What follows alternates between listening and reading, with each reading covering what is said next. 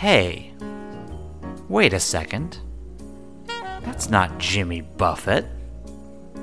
No, ladies and gentlemen, you are listening to Kenny G's rendition of Greensleeves from his 1996 Christmas classic, The Miracle. In my opinion, this is all you need in a Christmas song. It's smooth, it's sexy, it's complex, and you can 100% ignore it. But you know who makes Christmas music that you can't ignore?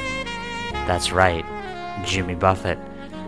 And in this episode, we're going to be talking about his second Christmas album, 2016's 'Tis the Season. But before we talk about that, we are going to talk about a whole lot of other stuff. By this point, as our audience, you're probably used to that. However, in this episode, we are more egregious than normal in terms of our off-topic conversation, especially in the first half of this program. So much so that I felt the need to record this message as a warning to all of our loyal listeners. For the first, I'm going to say 40 minutes or so of this podcast, Cameron and I talk almost exclusively about this season's Sacramento Kings roster. Why? Well, for the first time in nearly 20 years, we have a good team in Sacramento, and Cameron and I have not had the opportunity to discuss it one-on-one until now. So, we indulged ourselves, much to the chagrin of, I'm sure, most of our listeners. So, if you feel the need to skip forward, and we would totally understand because we know that everyone here has a very busy schedule and many podcasts to listen to this holiday season, we're going to put a timestamp in the description. I'm going to say it's going to be about 40 minutes into the episode where we actually start talking about Jimmy Buffett. And from there on out, it's nothing but Buffett talk. You can count on that. Well, not really. We talk about other stuff too. Also, just as a side note, for some reason, my audio in this particular episode is not great. I have no idea why. I used my normal microphone. I thought I had it set to the proper settings, but this is not my smoothest audio quality episode of this show. Cameron sounds great, I don't. It's listenable, it's just not that great. So, sorry for that. Anyway, Merry Christmas to everybody. Drive that pig and light the beam.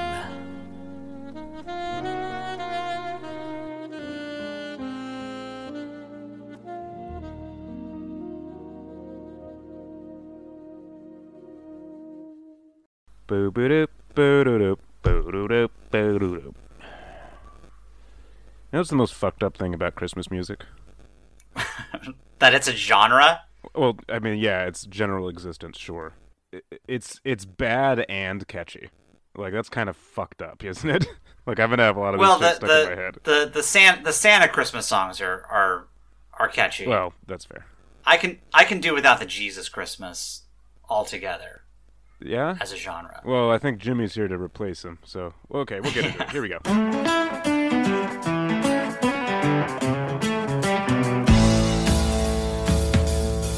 I want to tell you what I didn't get for Christmas. The very thing I wanted the most. No island or peninsula or isthmus. You bet you guess where to get... Oh, wait. Sorry, are we recording? On Zoom? Are we? No. I'll record. No? Okay. Okay. We'll do it. Got it. All right, let's start over. Okay. I'm gonna keep that in. Can we keep that in? Okay, yeah, let's keep it in.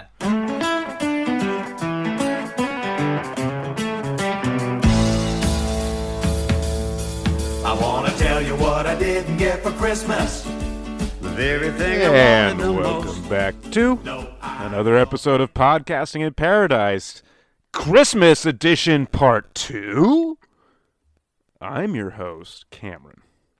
And I'm just having a wonderful Christmas time.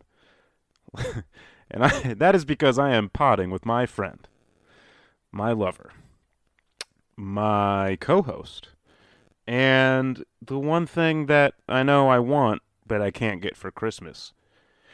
Here's Joe. Cameron, not only is it Christmas, but we're also fast approaching Jimmy Buffett's birthday, and I almost forgot that it was almost Jimmy Buffett's birthday. Luckily, I listened to this album, and he reminded me 4 or 5 times. Oh, actually, you know what? Now that you've invoked this fact about this album, I'm seeing that we have a new guest. I'm just going to let them into the Zoom room here. And let's see. It's camera's off. Who is that? Ho, ho, ho. What? Happy birthday, Jimmy. It's the ghost of Jimmy Buffett's birthdays past. No, silly. I'm Mr. Kringle himself, and I'm here to wish the most happiest birthday to my friend Jimmy Buffett, whose favorite podcast is being recorded right now. Wow, what a compliment. We're the favorite of all of the dozens of Jimmy Buffett podcasts. We're Jimmy Buffett's favorite? Oh, yes. Now, he doesn't listen to your reviews of his albums, but he does love the banter up front. And he's not threatened at all by the fact that, well, you found out that he's a fish. Okay. Well, yeah, we did find that out. Maybe he was just, it's kind of like one of those criminals who kind of secretly wants to get caught the whole time. Maybe he has a special affinity for us because we actually figured it out. Well, that's certainly a psychological take. What would I know, though? I'm just Mr. Kringle, the owner of a factory in the North Pole with questionable labor practices. But that's neither here nor there, because we're here to celebrate a wonderful birthday time for my friend James William Buffett III. So, Santa, while you're here, while I've got you, it's rare that we have this opportunity, but I'm wondering if I can make a special request. I know it's kind of close to Christmas time. Well, it is a little close, and have you sat in the mall with me yet? No, but my daughter is fast approaching her first Christmas, so I'll take her down to see you. But I wonder if I can, now that I have the inside track, if I can make a special request. Could I get a 1/36 scale replica of the Hemisphere Dancer? Well, Joe, I'm very offended. You should know that I only speak to children in malls. That's against my agreement, and I'm signing off immediately. 1/36 scales Hemisphere Dancer, though. I've got that on the books. Yeah. Set it up with your shop in the Philippines, your little workshop in the Philippines. How do you know about that one? We were reading about it on the last episode. Okay, bye, Santa. Bye. Wow, I mean, that was really nice of him to make the time for us. It was really nice, and that shows that maybe not only does Jimmy Buffett have all the connections in the world, even to the big man upstairs, but he's also, I think Santa might also be a fan of the show as well. Yeah, he kept saying that, people are fans. Everybody's saying this is a great podcast. Jimmy Buffett himself listens to it, and it's like, Santa, you could just say you like the podcast. Yeah, it's okay to admit you like the podcast. Yeah, I mean, it is. We are the only current running Jimmy Buffett podcast, so, it's kind of that or nothing. I think so. I haven't seen any other podcast posting recently, so I think we're the only ones. We've endured. We've outlasted them all. Well, jokes on all of them for not having a structure that can make them last this podcast for at least 7 years. And also, I think we learned the special sauce, which is you really got to pace yourself with these. You really got to chew on them. You really got to savor them. Yeah, you really got to chew it all. Count to 10 before you swallow on these things. I'm actually kind of sad that Santa left when he did, because I wanted to thank him, Cameron. I wanted to thank him because he's already given me what I wanted most for Christmas. What's it? Over these last 17 Christmases, in fact. But who's counting? Well, I know about that. Yes. Do you know what I'm referring to? Because I think I've gotten the best. We've gotten all of us in Sacramento, or all of us Sacramentonians abroad, have gotten what we wanted most. That's for right. Christmas, which is It's finally that naughty old elf got a good coach and some players for these Sacramento Kings, didn't he? we finally have a winning basketball team in Sacramento, ladies and We gentlemen. sure do. And Joe, I have watched all but one game. Which game did you not watch? Boston? Boston? Did you watch that Boston game? Oh, no, you're right. Actually, I didn't watch that Boston game. That's the one I missed, yeah. Yeah. Wow, how did you know that? Because that game was a dreadful nightmare. Oh, okay. Actually, Joe, speaking of our wonderful Kings, they are playing the third best team in the East right now, and they are up 2 points with a minute and a half left. All right, so they're on. Okay, I don't know how deep we're going to get into this. No, but can we actually just talk but- about our wonderful feelings for this? I wonderful really team? do want to, Yeah. because we have not had the opportunity to talk about the Kings Yeah. together. Yeah, no, we haven't actually, and The last time we talked about the Kings, it was around this time last year, and we were talking about how nice it is to have a cheap place to go in Sacramento because we have such a dog shit team, and how we need to fire Coach Walton. yes, and In fact, as of last month, the Kings it's been a couple weeks now, but we just passed the 1 year anniversary of what might have been the low point of this Kings Barf Court? franchise. Yeah, Barf Court. yeah, that was pretty bad. Oh, There was a game about a year ago, a little over a year ago, in which the Kings lost on their home court, 120-106 to the Denver Nuggets. They fired their head coach, the next day. and they had to delay the game 20 minutes because a fan drunkenly vomited on the court. Like a lot. And it was the most symbolic moment, probably, of how things had been going for the last decade and a half. Yeah. What a difference a year makes. What a difference a coach makes. What a difference a year What a makes. difference a coach. What a difference. A couple of key trades. Couple of key trades, an off season free for our agent best signing. players to practice, a headband herder, Keegan Murray, who just made another 3-pointer to put the Kings up 6 with minute 20 left. On a 14-0 run, these Sacramento Kings are against one of the best defenses in the NBA. Folks, the last time that I felt good about a Kings team this far into the season, and you're like, did the season just start? Yes, it did. This far into a season, the last time I felt good about a Kings game or a Kings team, I was in middle school. And so, Yeah. this is like exceptional to watch. And Joe, even when they struggled at first, they looked pretty good. Those first 4 losses were good losses. And like They've only really looked bad in a handful of games this year. yeah, like that Warriors game where they let them score like 90 points and a half or whatever that was. But then they came back and almost won that. So it's But like since they started 04, I can probably count on one hand how many games they've looked bad. yeah. Oh yeah, no, Like they look good. they looked bad in the Hawks game. They were tired. It was the second night of a back-to-back. The Boston game, you're just running into a buzzsaw with that Boston team. So what can you do? You were in the finals last year, you know. Yeah. Last game they didn't look great, but they were playing. Playing them the They were Bucks. playing one of the most elite teams in the league. Yeah. And then the Detroit game, they won, but Oh, they that didn't yeah, look good. that was not a fun win. They're going to. I'm going to make a prediction. They're going to roll into Detroit, and they're going to. Smoke. They're going to. They're going to crush Yeah. them. No, I think it's going to be a blowout. I mean, they're playing great They're- right now. They're going to play a revenge game against a team that they've previously beaten Exactly. because That's they didn't. exactly They right. didn't look good enough beating them. That's exactly last right. time. It's not going to happen. Like, no, we can beat you. We can beat you worse. That's right. That's right. You know, actually, Speaking of revenge games, that the other thing about this current game that we're watching against Cleveland, which is it over yet? no, it's Did they close it no, out? It's the same timestamp as when I last spoke about it. It's a long Okay, side out about it here. so the other thing, all right, here's how remarkable what they're doing right now is, and this is something you would never see in a previous. This is how you know this is a good team. Right.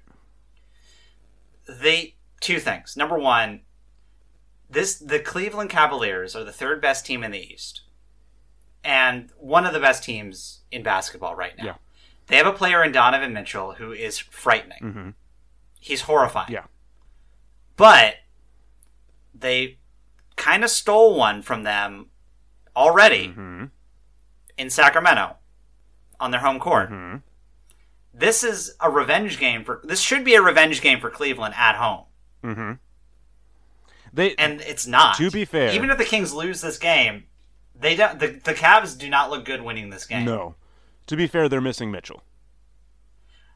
They're missing Donovan Mitchell. And we I don't care if they're missing Donovan Mitchell. I don't care if the Clippers were missing Kawhi and Paul George when the Kings crushed them in LA. Oh, that doesn't matter either. Yeah. And because like the Kings teams in the past, when faced with those situations, would not have taken advantage. No, they would have slipped they would have dropped the game because that's how we always play.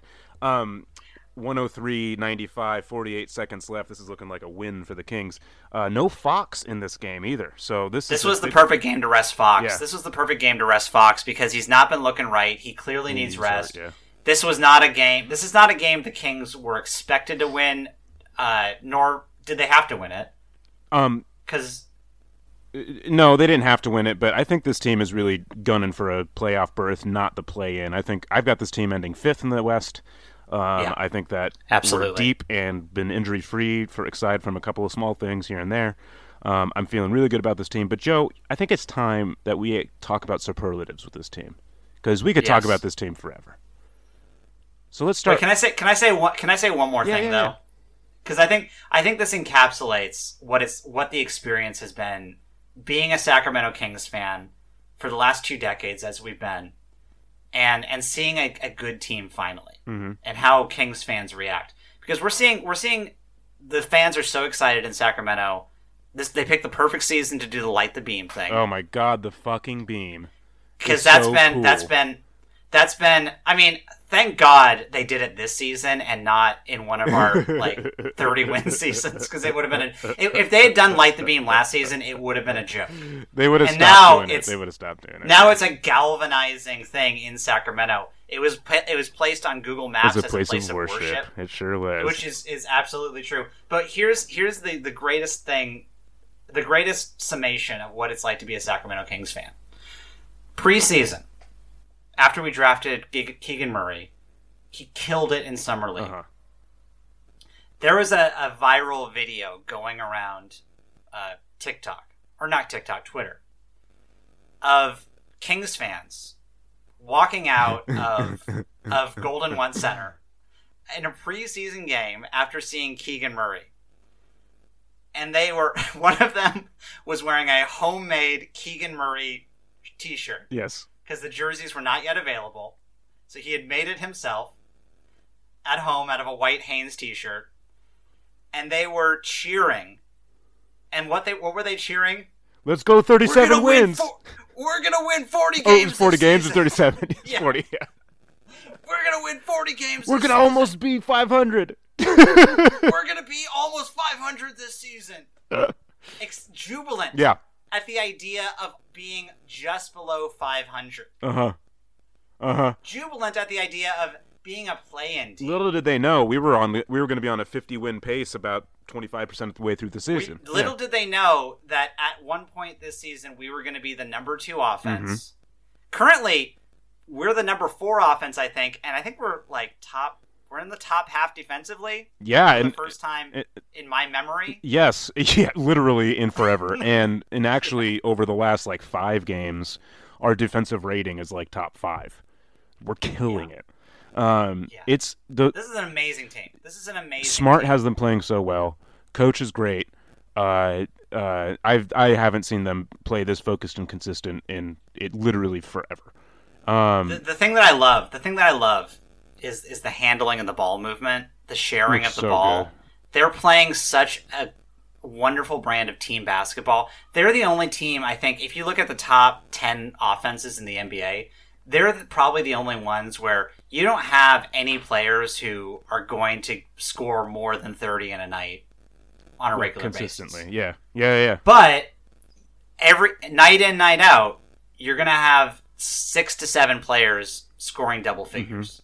For sure. And I love it. And, I love it. And our bench actually plays well now. It's a next man up thing, you know. Fox isn't playing well. Oh well, the rest of the bench is Davion gonna. Mitchell's going to play really well then. Yeah. Yeah. And that's final 106.95. Kings win. Yes, we're gonna go 4-2 on this road trip. I think this is a tough road trip. I think we're playing really well. I think we're going to win some games. Yeah. 500 is the expectation. I think we might go 4-2. So we're going to talk about superlatives. Joe. And then we'll talk about this. And then we'll talk Jimmy about Buffett. this stupid album. But sorry guys, but this is important. Which new player do you hope you get under your Christmas tree this year? New player. So Yeah. we're looking at Herder, Monk. Murray. Who else is new? That's pretty much it. Oh, Akpala. KZ Akpala. I've been quite fond of what I've seen of KZ Akpala recently. Chime Monike. Defensively. All right, so it's gonna be one of those Dellavedova. three that we just. It's gonna be one of those three we just mentioned, right? Uh-huh. Well, first of all, let me say what I like about all these guys. Starting with Herder. Herder, first of all, he's the guy who coined the beam team. Yeah. Love that. I also like how much he looks like Rick Astley. Exactly. Yeah. I don't like how he's a little bit streaky, but in terms of his 3-point shooting. But I do like how even when he goes cold from behind the arc, he still finds other ways of making plays and helping the team. For sure. Monk is the most exciting player on this team by far. By far. He is the reason why when we go to our bench, there is zero drop off. Right. Like the teams never get a break when we go to the bench because of Monk. Monk has had some of the most electrifying plays, and he's a guy like I like our starting rotation right now because they're the exact type of starting rotation you need for a team that's just gotten good for the first time. They're unselfish. They're not flashy. They get the job done. They don't get too high or too low. But Monk is the guy who will come in and make it fun. He's got the swagger, which I love about him. Are you pro Band-Aid? I think he stopped doing the Band-Aid at the right time. Okay. I liked the Band-Aid when it was happening, but that was one of those things that was not going to be sustainable. No. It was. And I think he once picked, we lost, he took picked it the off, right yeah. moment. He picked the right moment to kind of phase that out. I also love just how memeable this team is. And Kings online fandom has deserved a team this fun for a long time. Oh yeah, because we have the best We online do. presence. By far, it's not even close, and we always have. Yeah. We always have had the Yeah. best online presence. We finally have a reason to like really let the memes run now. So is it Monk or Herder for you? Which one? Okay. There's also Murray. Are you more of a Murray guy? I like Murray's temperament. I like how he faces adversity. He doesn't really get fazed by it. He doesn't seem to get discouraged. He had some struggles in November. He's come out of them now.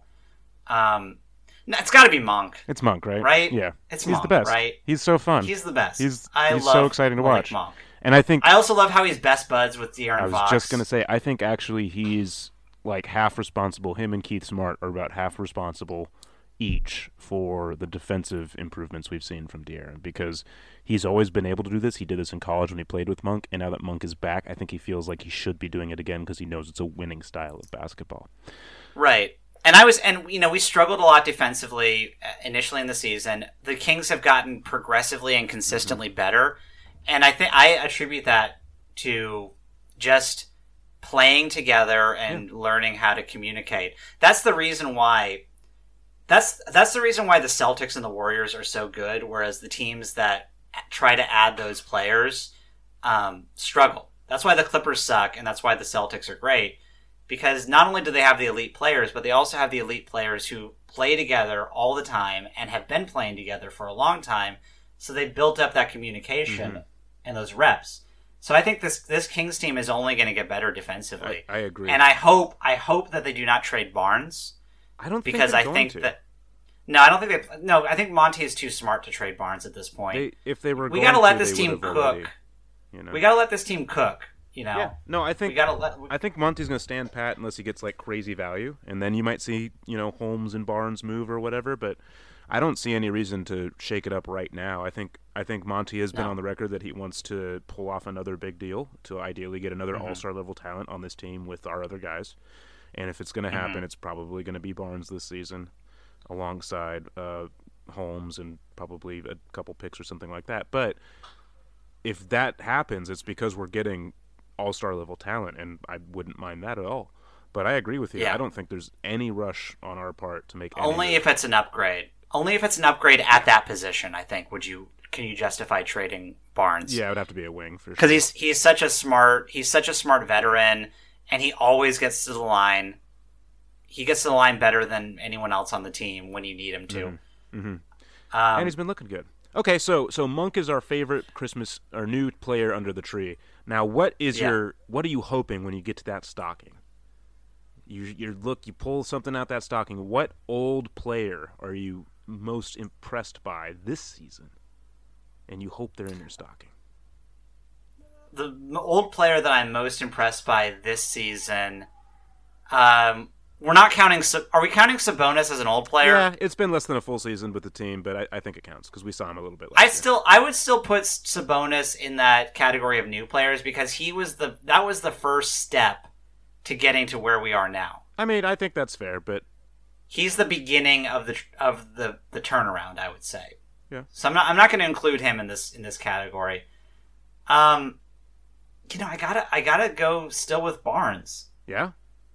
I've been so impressed with how crafty he has been this season, and how he has reacted to adversity, how he's found ways to win, and also, I don't know the stat off the top of my head, but when he does well, it translates to wins.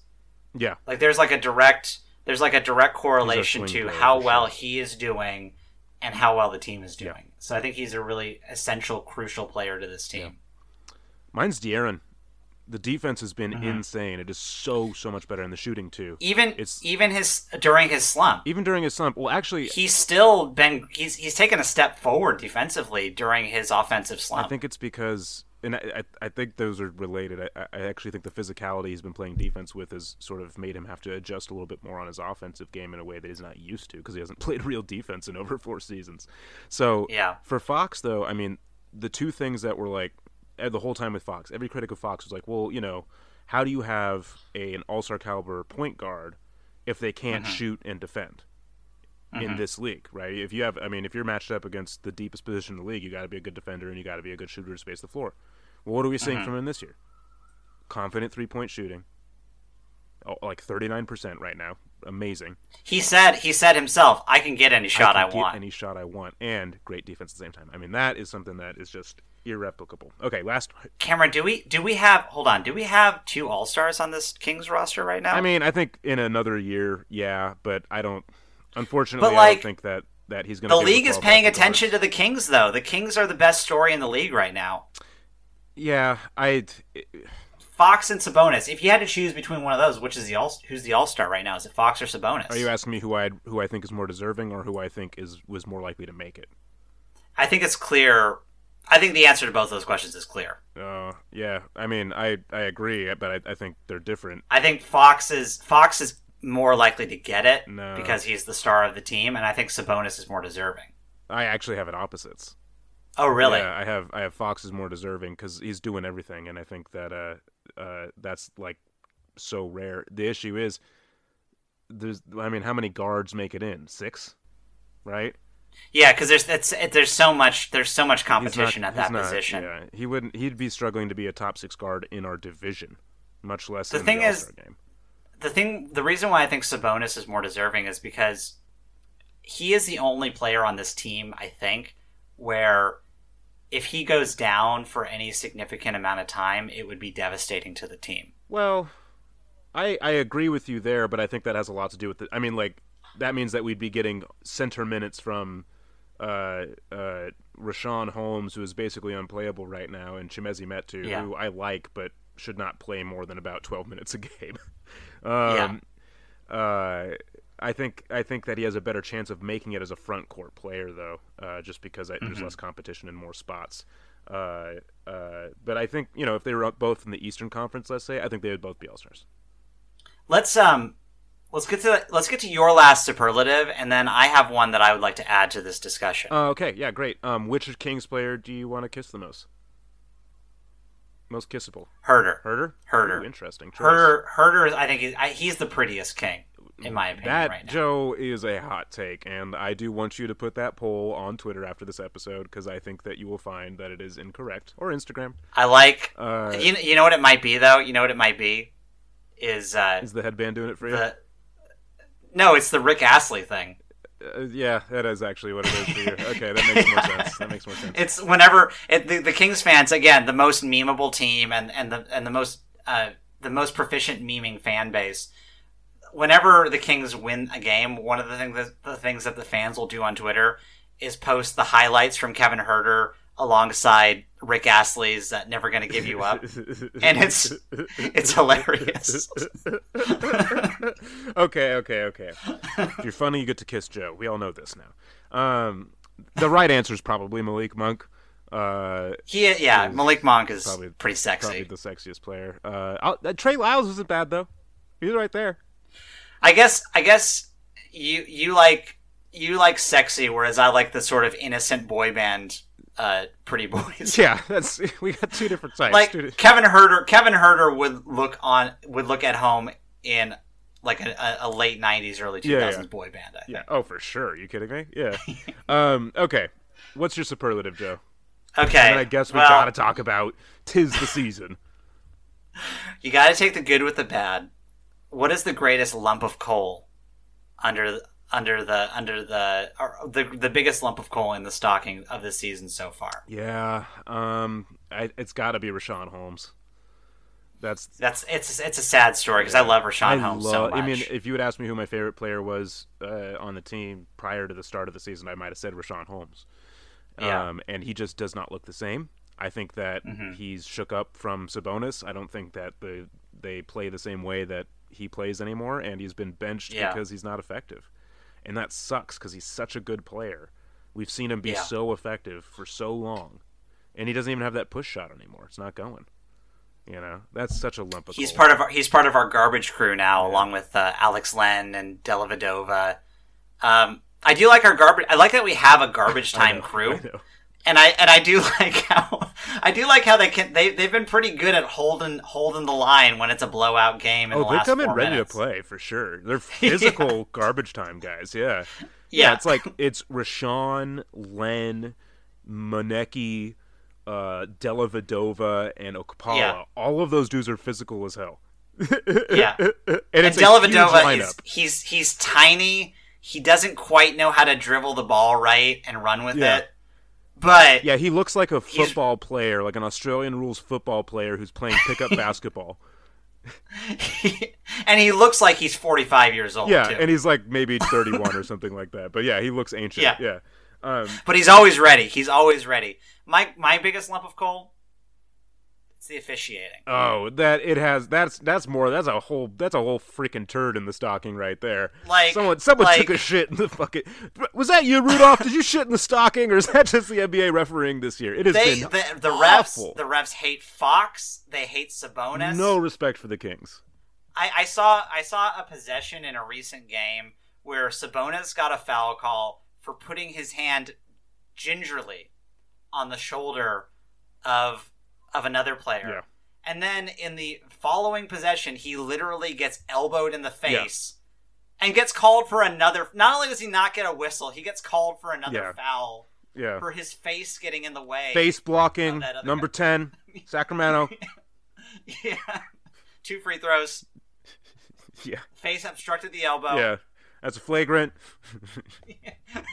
The officiating has been fucking garbage, and I'm actually really concerned it's going to get worse because Kings fans, those first 4 games were particularly egregious, I felt.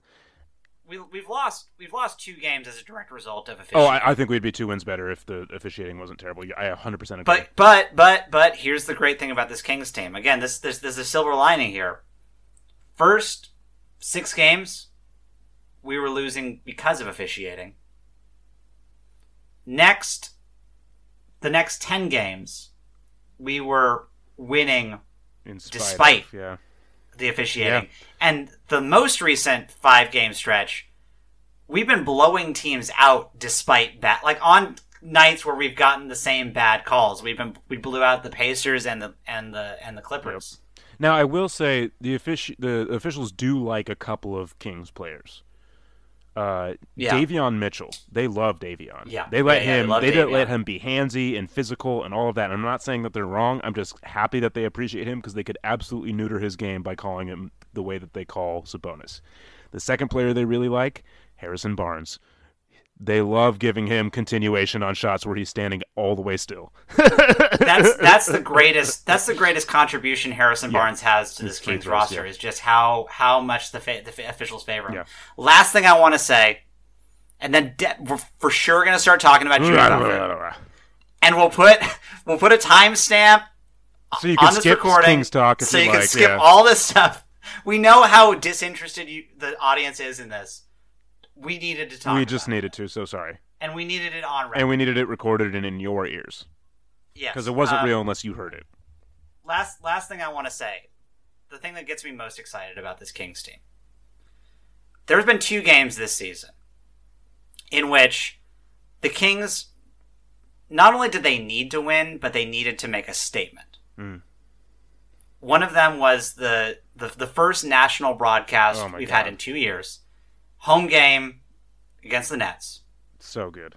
We blew out the Nets 153. The defense still wasn't great. I think we let them score like 120. It didn't matter. We put up 150. It's like, why would you play National, defense?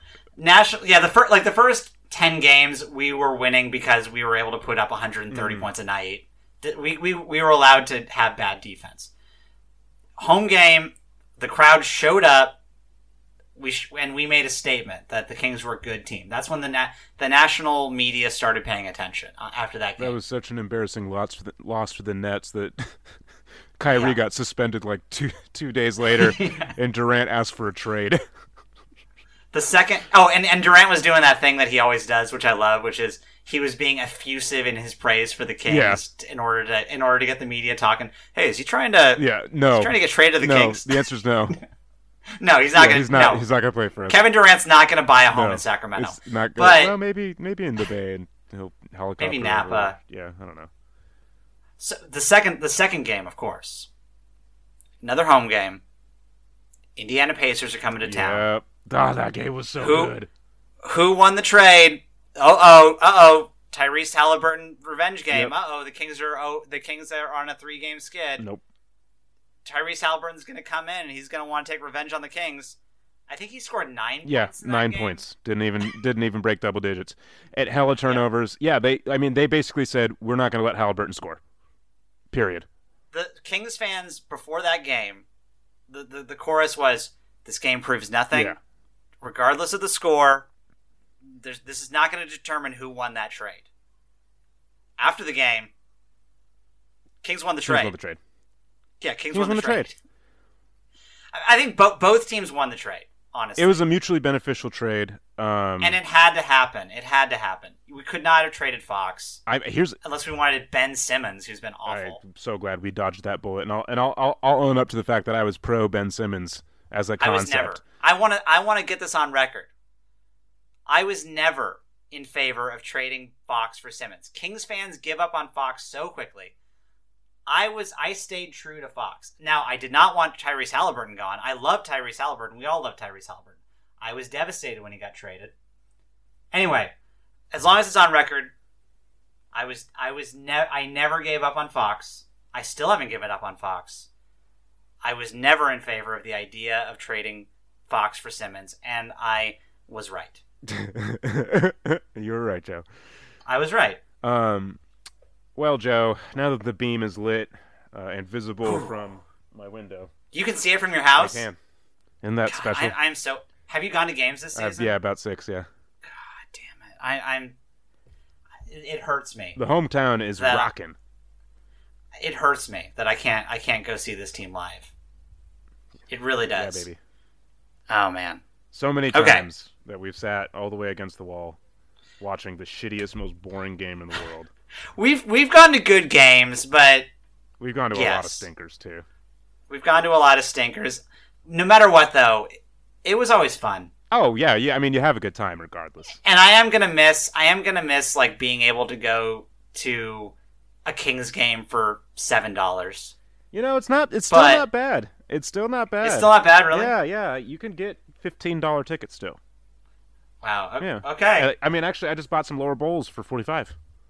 Are they still doing the? Yes, they are. The Kings Pass. They're still. It's like $75 now, though, it's right? still $80. Which is still a steal. Yeah. Still a steal. Yeah. To see the most entertaining team in the NBA. Yeah. $75 a month. Yeah, it's that's a steal. And it's it works out to be like $10 a game or something. Yeah. It's great. Okay. All right, we're closing I the love lid this on Kings team. talk. Now let's talk about Jimmy Buffett. So Cameron. Yeah. I have a little news story I want to share before we go to break. Okay.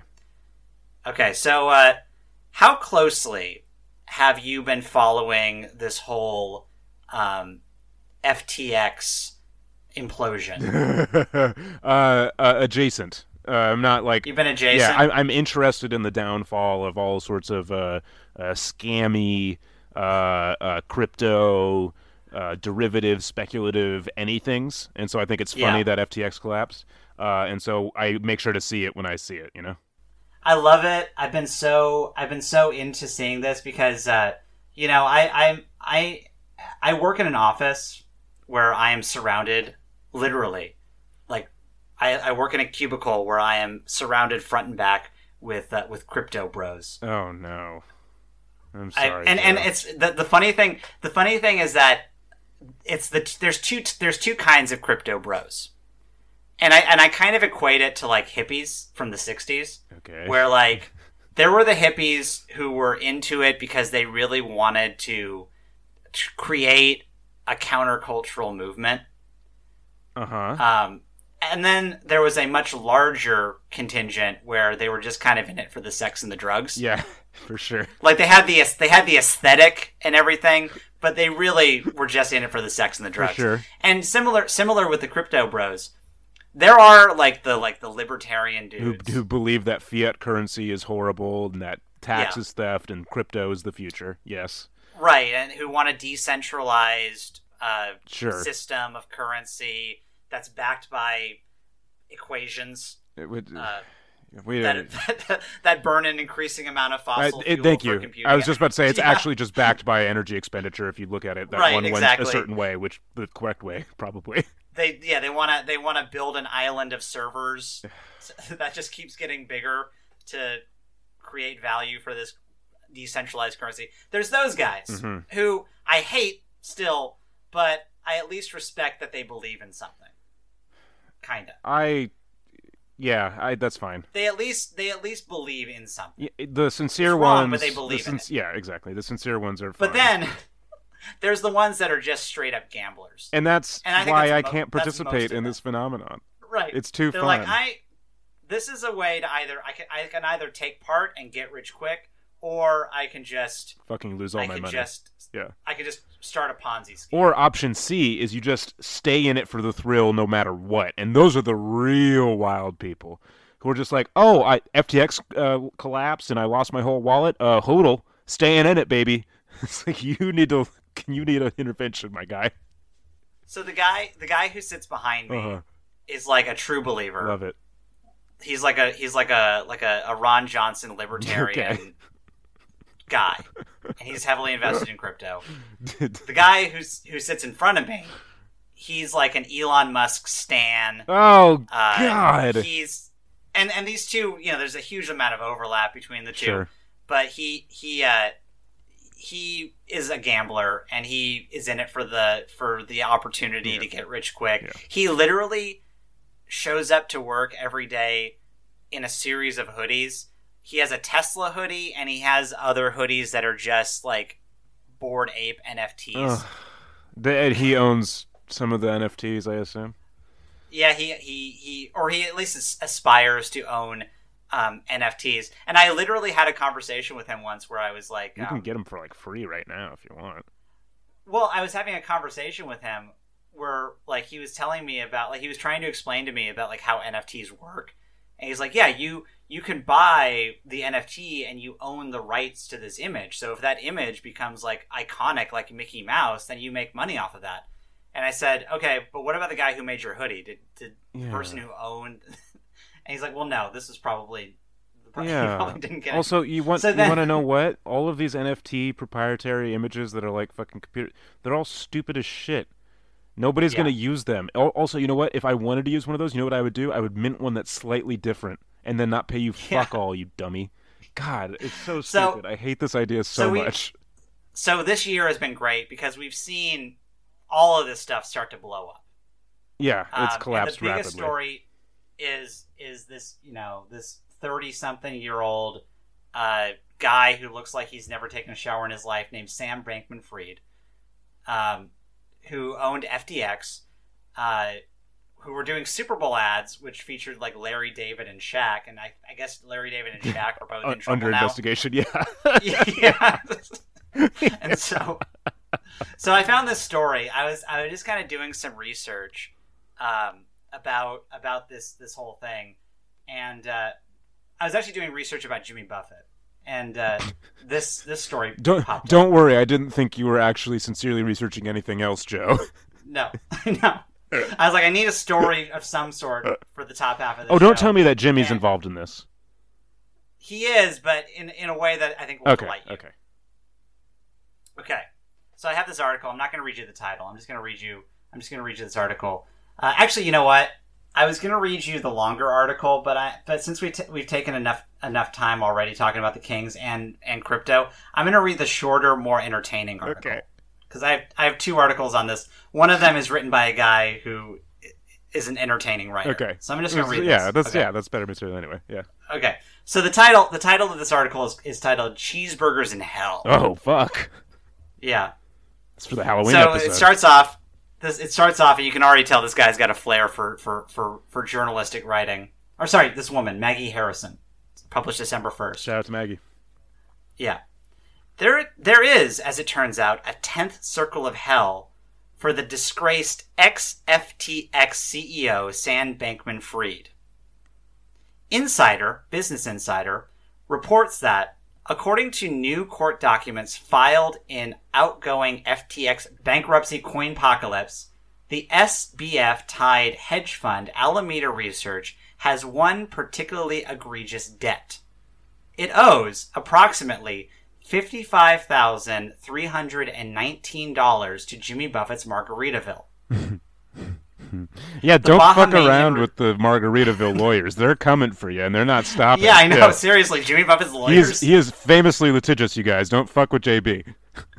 The Bahamanian resort styled after sandal-wearing, ukulele-playing retirement icons hit song of the same name. So the author's explaining what Margaritaville is. Yeah, thank you. Yeah. It is yet another absolutely outrageous twist in the FTX scandalous meltdown. As the crypto exchange's bankruptcy scandal continues its dramatic unfolding, the debt of both Alameda and FTX mismanaged finances somehow just keeps getting worse. Or in this case, just more ridiculous. So why is it that FTX owes $55,000 to Margaritaville? An excellent question. What were they doing at the Margaritaville resort that resulted in this? On a practical level, we can't imagine why, or really even how FTX spent over $50,000 at Margaritaville. Was it a bar tab? Was it a week-long stay at the hotel's most expensive suite? An exorbitant number of Buffett's famous cheeseburgers? The Paradise Islands Yacht Club docking services? But we digress. The Beaufort Resort resortedly clocks in as Alameda's fourth largest creditor. What? Ranking only behind Amazon Web Services, an international law firm, and Bloomberg. Talk about Spotify Wrapped. What? Okay. So. Oh, that's it? There's got to be no, there's more. Oh, okay. There's got to be a pretty big drop off, I think. I mean, yeah, 55 isn't that much. That's not that much money. No. That's like a manageable debt. Yeah. Compared to what I'm imagining they owe their lawyers and Amazon Web Services. 55 is an amount that Margaritaville could feasibly get from bankruptcy. not Right. not like these other companies who are going to be totally SOL. That's like an amount that like Margaritaville might just call it a wash. Yeah. They're like, we're not gonna. Yeah. We're not a high priority payback for this guy's Ponzi scheme. Jimmy pisses $55,000 down the drain Seriously. every Christmas, Jimmy Buffett probably made more than that on this album we're going to talk about today. which is insane to think about, but you're almost certainly Yeah. correct. Yeah. It's worth noting here. This next section is called Parrot Head Mafia, and this is where the author really gets imaginative. So I think this is worth sharing. It's worth noting that Buffett, a very wealthy man, likely isn't hurting for $50K. But if we were Bankman-Fried, we'd be scared, not of jail time, but of Buffett's devoted fan base, the Parrot Heads. They might mostly be boomers, but they're an intense crowd with a whole lot of retirement time on their hands. Plus, a lot of them are probably in the Bahamas already, and most of them probably have boats too. Don't even try to skip overseas. If you cross their tequila-sipping overlord, there's no hiding from the Parrot Head Mafia. Yeah. They've got no shoes, no shirts, and nothing to lose. Damn. That's fucking threatening sounding and not untrue. Yeah. I love the idea of a convoy of A navy. boomer. An armada. Yeah, it'd be like the last scene in Dunkirk where like they're commandeering all of the personal boats, but it's in the Bahamas with like a bunch of shirtless or Hawaiian shirt wearing ancient leathery people. And just ripped to shit. All of them. Yeah. Yeah. Simultaneously. Yeah. So the I'm not going to read the Business Insider article, but I think that article did go into more detail about how Sam Bankman-Fried ran up this tab. Well, what happened? Um, Did he buy a lot? Did they buy the discography a bunch of times? well, it was specifically at the Bahamas resort. Oh, so they just did some shit at the resort and ran up a tab. Okay. Well, it says, let me see. I mean, that's the way to enjoy the Margaritaville Bahamas resort is by dropping about $50K. I mean, if you can't drop $50K, like $10K is pretty good too. Like, but if you're going, So it you're gonna says have here a- that That's the point. It says here that the 4-star hotel that's attached to the resort, the most expensive presidential suite there cost $3,300 a night. So they could have run up a bill by staying there for 2 weeks. Oh, that sounds plausible. That they might have had like a company Yeah, that makes sense. retreat Yeah. where they ran up the tab. Okay. So SBF, watch out! Watch out. The Parrot Head Mafia is coming for you, and they want their 55,000. And they'll take it out in one cheeseburger at a time. Okay. Yeah. And that would amount to like what, 1,000 cheeseburgers? Yeah, at least. Right. Yeah, at Margarita. Wow. Well, I'm so happy that Jimmy's on the right side of this, unlike Larry David and Shaquille O'Neal.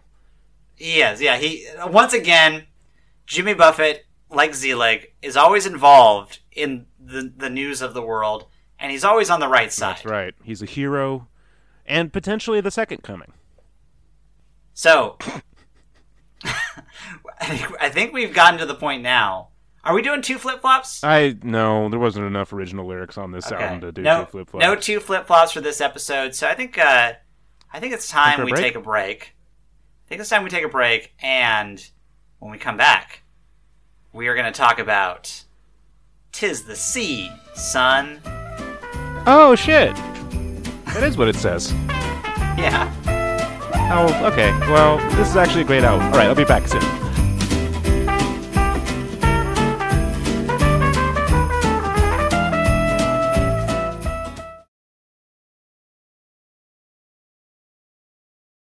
Play it, Jake.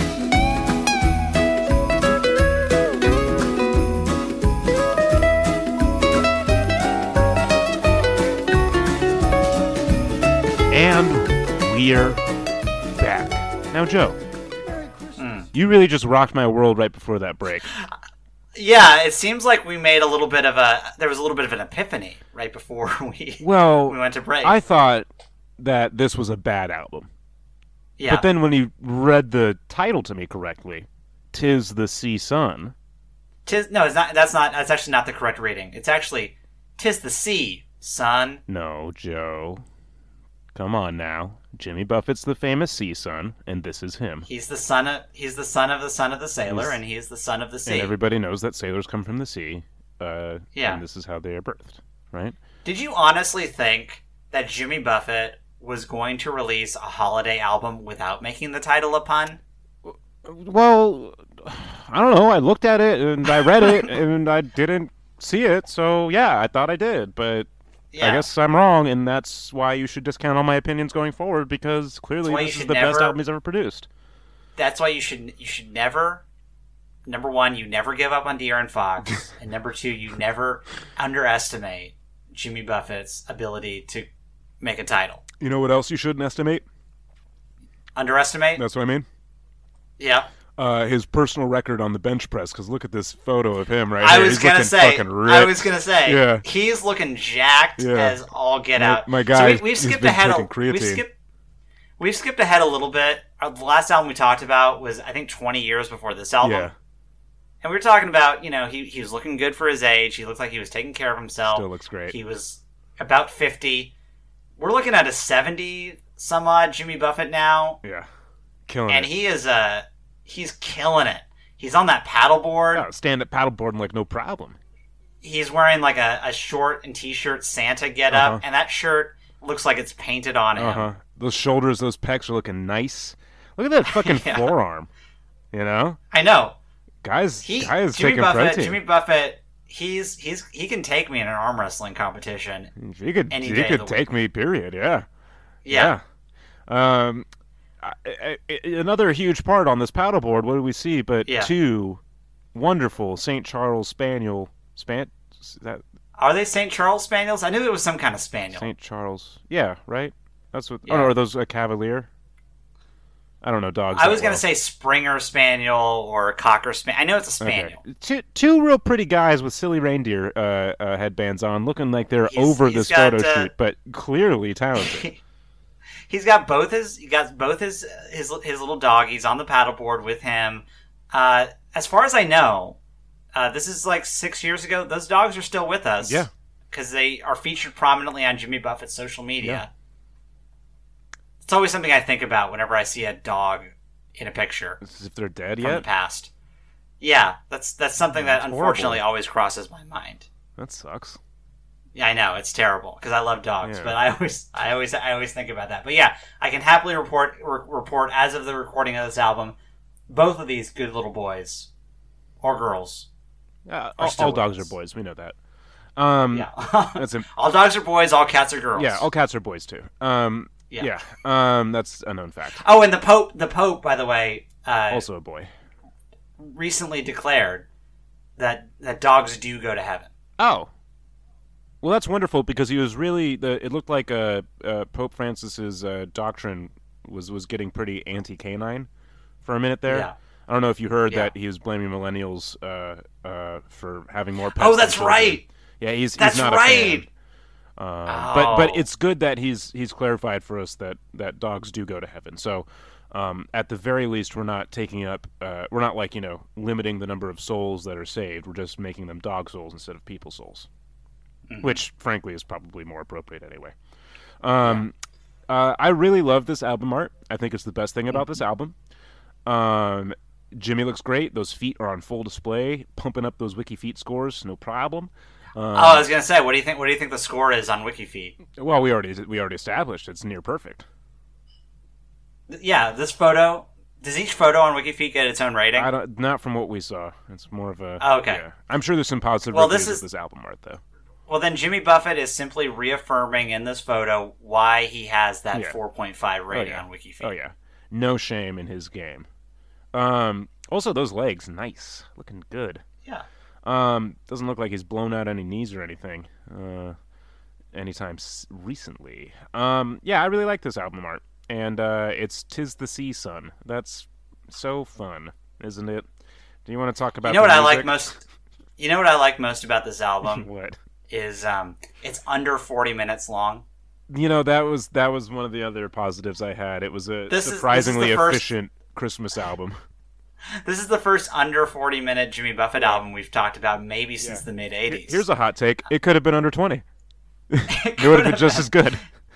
it didn't feel short, but at least I got to like minute 30 and I was like, well, surely I'm almost there. And then I saw 4 more songs. I was like, well, damn it. I had a lot of trouble getting through this album in one sitting, and we'll talk about why in a second. I have never determined quicker on a Jimmy Buffett album that I was going to listen to it precisely once. You really, I didn't need to listen to it multiple times to get my takes down. In fact, before you walk into this, you have heard the majority of these songs. Basically, yes. Yeah. Basically. So do you want to get started on it? We'll talk. Well, okay, but first, I wanted to make a couple little notes about the background. Oh, please, yes. So, number one, context is important. If Jimmy Buffett's going to release a Christmas album, I think he picked a good time to do it. Yeah. This album was recorded in the summer of 2016. It was released in late October of 2016, just in time for the 2016 holiday season, and I think that was a year in which we needed a little bit more Christmas cheer. Yeah, I mean this album dropped, 10 days before Donald Trump was elected as president of the United States. And I'm not saying that it's Jimmy's to blame, but I am saying that if this were a better album, people might have had more faith in the Democrats. No, the Chicago Cubs are to blame for why Trump got elected. We all know that. They were never meant to win a World Series, and when they did, splintered the multiverse and got us on the bad track. Opened a portal they opened a branch of the multiverse that was never meant to start. Damn, and even in that cursed multiverse, and the we've Kings been living haven't been in good. the worst. Well, not until now. But okay, here's the thing though. By finally putting a good Kings team on the board, we've created another branch in the multiverse. Oh, okay. Which I think is going to bring us back to better times ahead. Okay. It's my theory. I mean, the beam certainly is something. I mean, that really helps a lot. The beam cannot make it any clearer. Yeah, yes. we love the beam. So, the other thing that I think is important context for this record is that this was recorded while he was on tour. He recorded the whole Christmas album while he was on tour. So the personnel was limited to the touring Coral Reefer lineup, which I think is probably one of the reasons why this album doesn't sound very good. Yeah, I would also it's a very say stripped down lineup here. Yeah, I mean, well, we can talk about that on some of these tracks. In some ways, I feel like it could strip more down. And do less in so many ways. Okay. Well, Joe, you know how I know Jimmy's a fan of the pod? Yeah. Because Jimmy made his first track, Wonderful Christmas Time. Mm-hmm. Just like Sir Paul McCartney. Mm-hmm. You want to listen to it? Let's listen to Jimmy's version. Let's listen to Jimmy's version. Wonderful Christmas Time.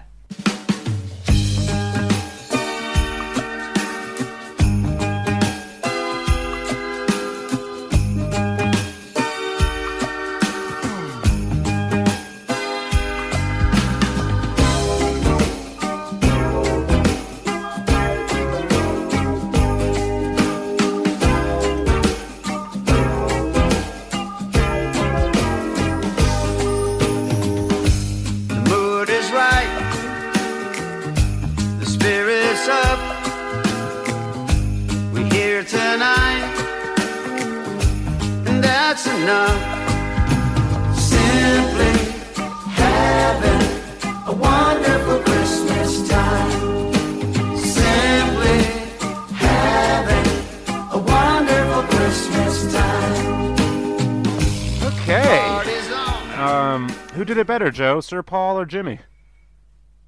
It's interesting. This song,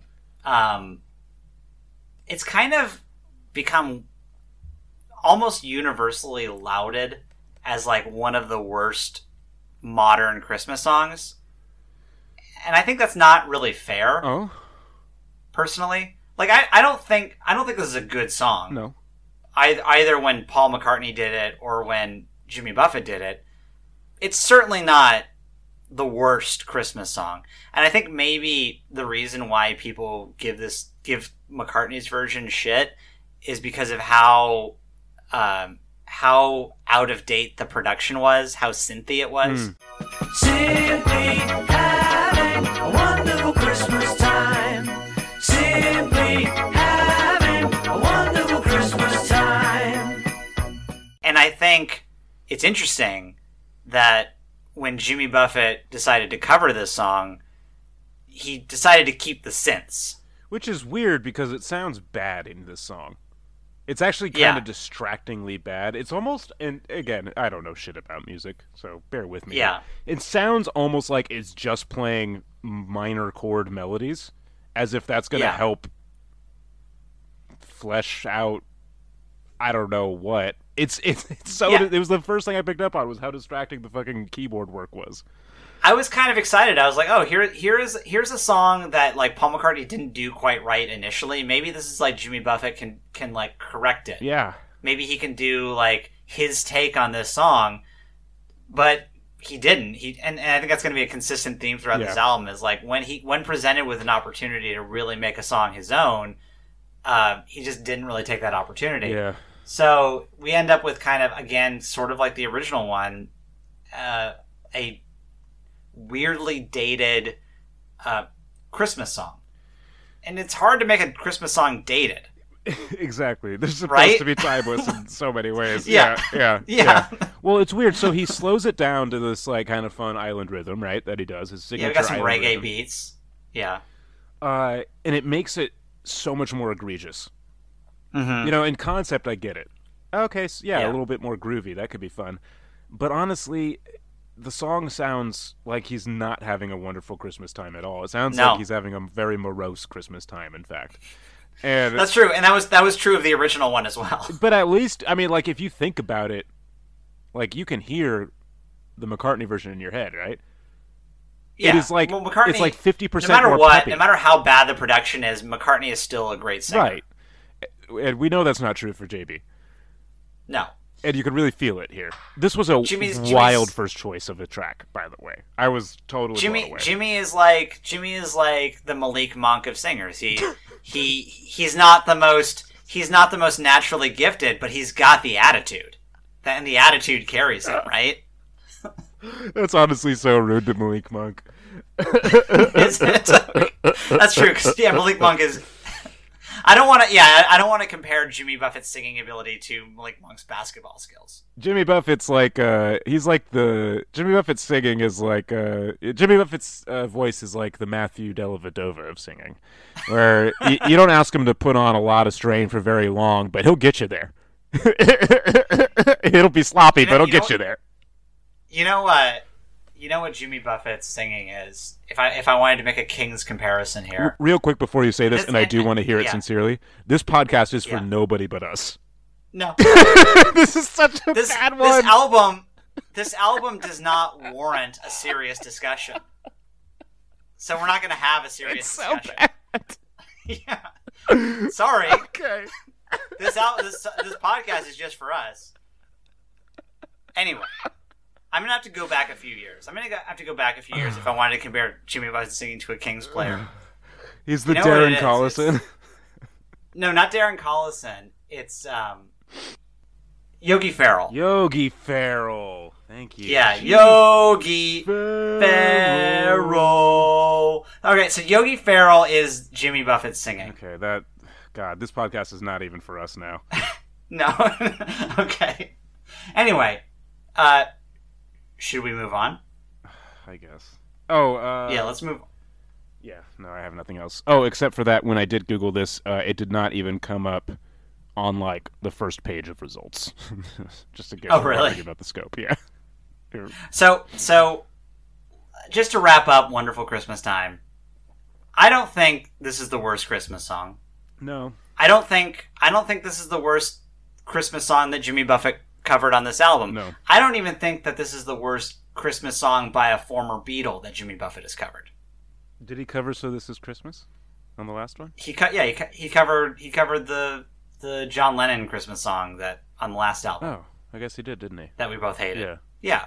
I've really blocked that. I looked at my notes briefly, and there was like almost nothing there. Yeah. I was like, oh god. Yeah. All right. Track number 2, in a classic Jimmy formula, he's going to give you the thesis statement up top, which is, this is going to be derivative and weird. Yeah. And he's going to follow it up with something a little bit more rocky. And of course, to make it derivative and weird and rocky, it's got to be Jingle Bell Rock. Here we go.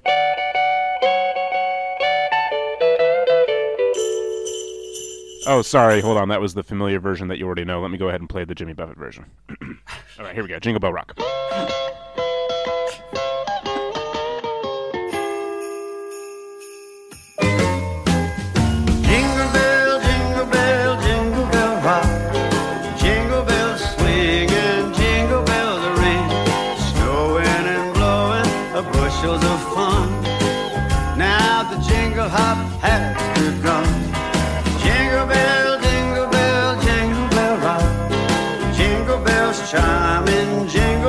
Like, literally, if you had just told me that was the original version, I would have believed you. Except that this might be the most cacophonous Jimmy Buffett track I've ever heard in my life.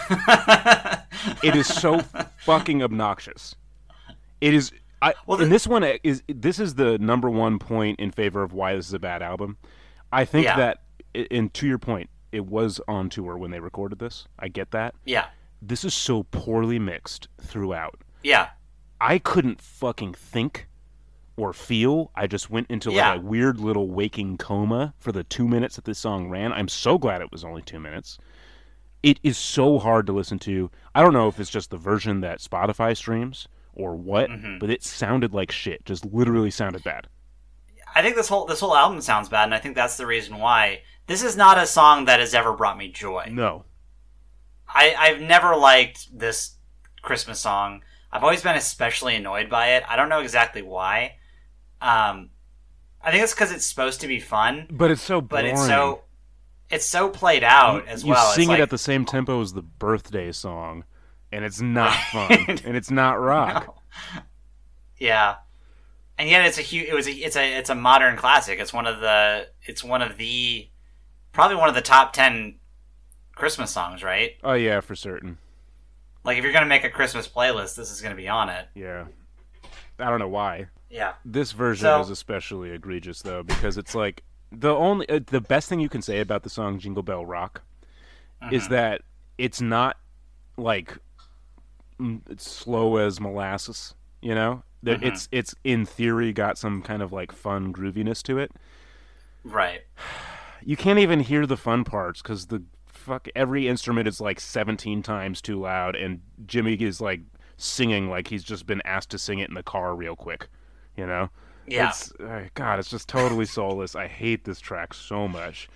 Honestly, I almost just texted you to say that we shouldn't even do this episode after this track. Yeah. It was like, after these first two, I was like, I am going to die. And then the next track saved it, because it's so fucking weird that this is even on an album at all.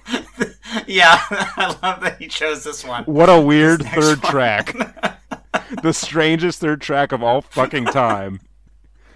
Yeah. All I Want for Christmas Is My Two Front Teeth, which is now on an album for the first time ever in 2016. Here we go.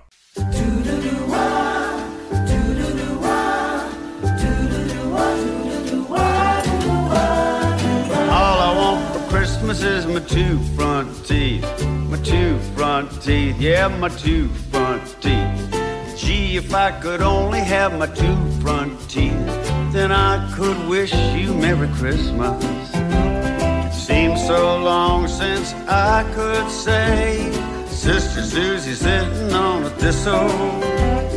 Gosh, oh gee, how happy I'd be if I could only whistle. All I want for Christmas is my two front teeth. So, this is a song that's meant to be sung by a 10-year-old. Literally. Yeah. Like, that's not an exaggeration or a joke. That's an actual factual statement. Right. Jimmy Buffett is 70 years old. Yeah. Singing a song that somebody a tenth of his age coined. I hate this. It's the most inappropriate thing that you could possibly do on a Christmas album. And I almost want to say that it's like funny intentionally. Mm-hmm. Yeah. And honestly, putting it track 3 is a pretty bold. I mean, that's pretty fucking funny. Yeah. What the fuck, though, is this? I will give it one thing. I'll give it two things, actually. First thing, he finally shuts the fuck up. I can actually hear this one. Right, yeah. This one I didn't want to, like, fucking plug my ears, at least. There's also this, like, fun little, like, I don't know, it's like a tempo key change a minute and a half through. I'm going to play that part. All I want for Christmas is my two front teeth, two front teeth, two front teeth.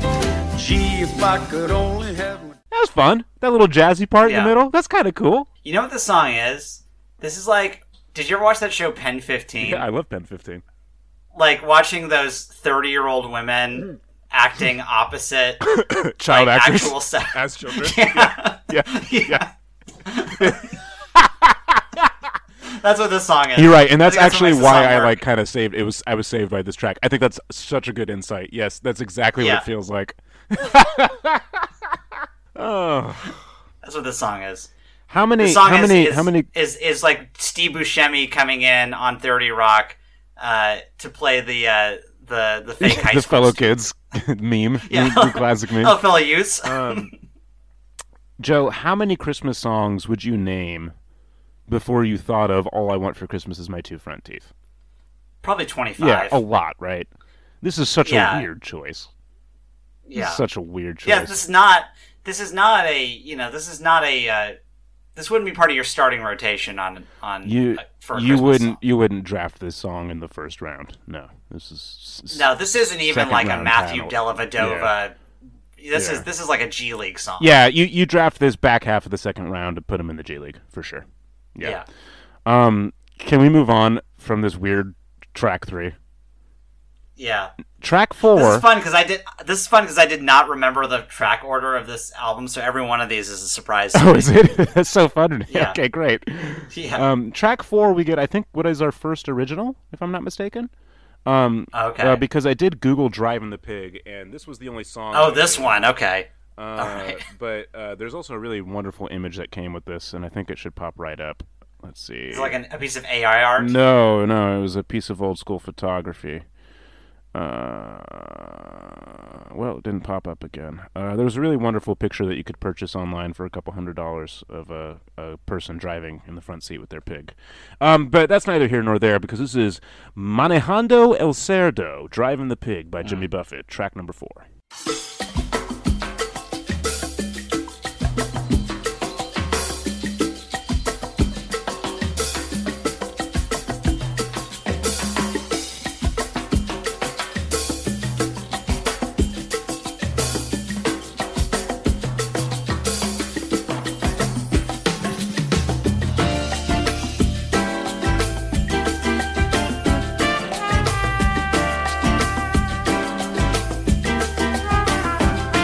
Christmas in the Caribbean, on the island named for snakes.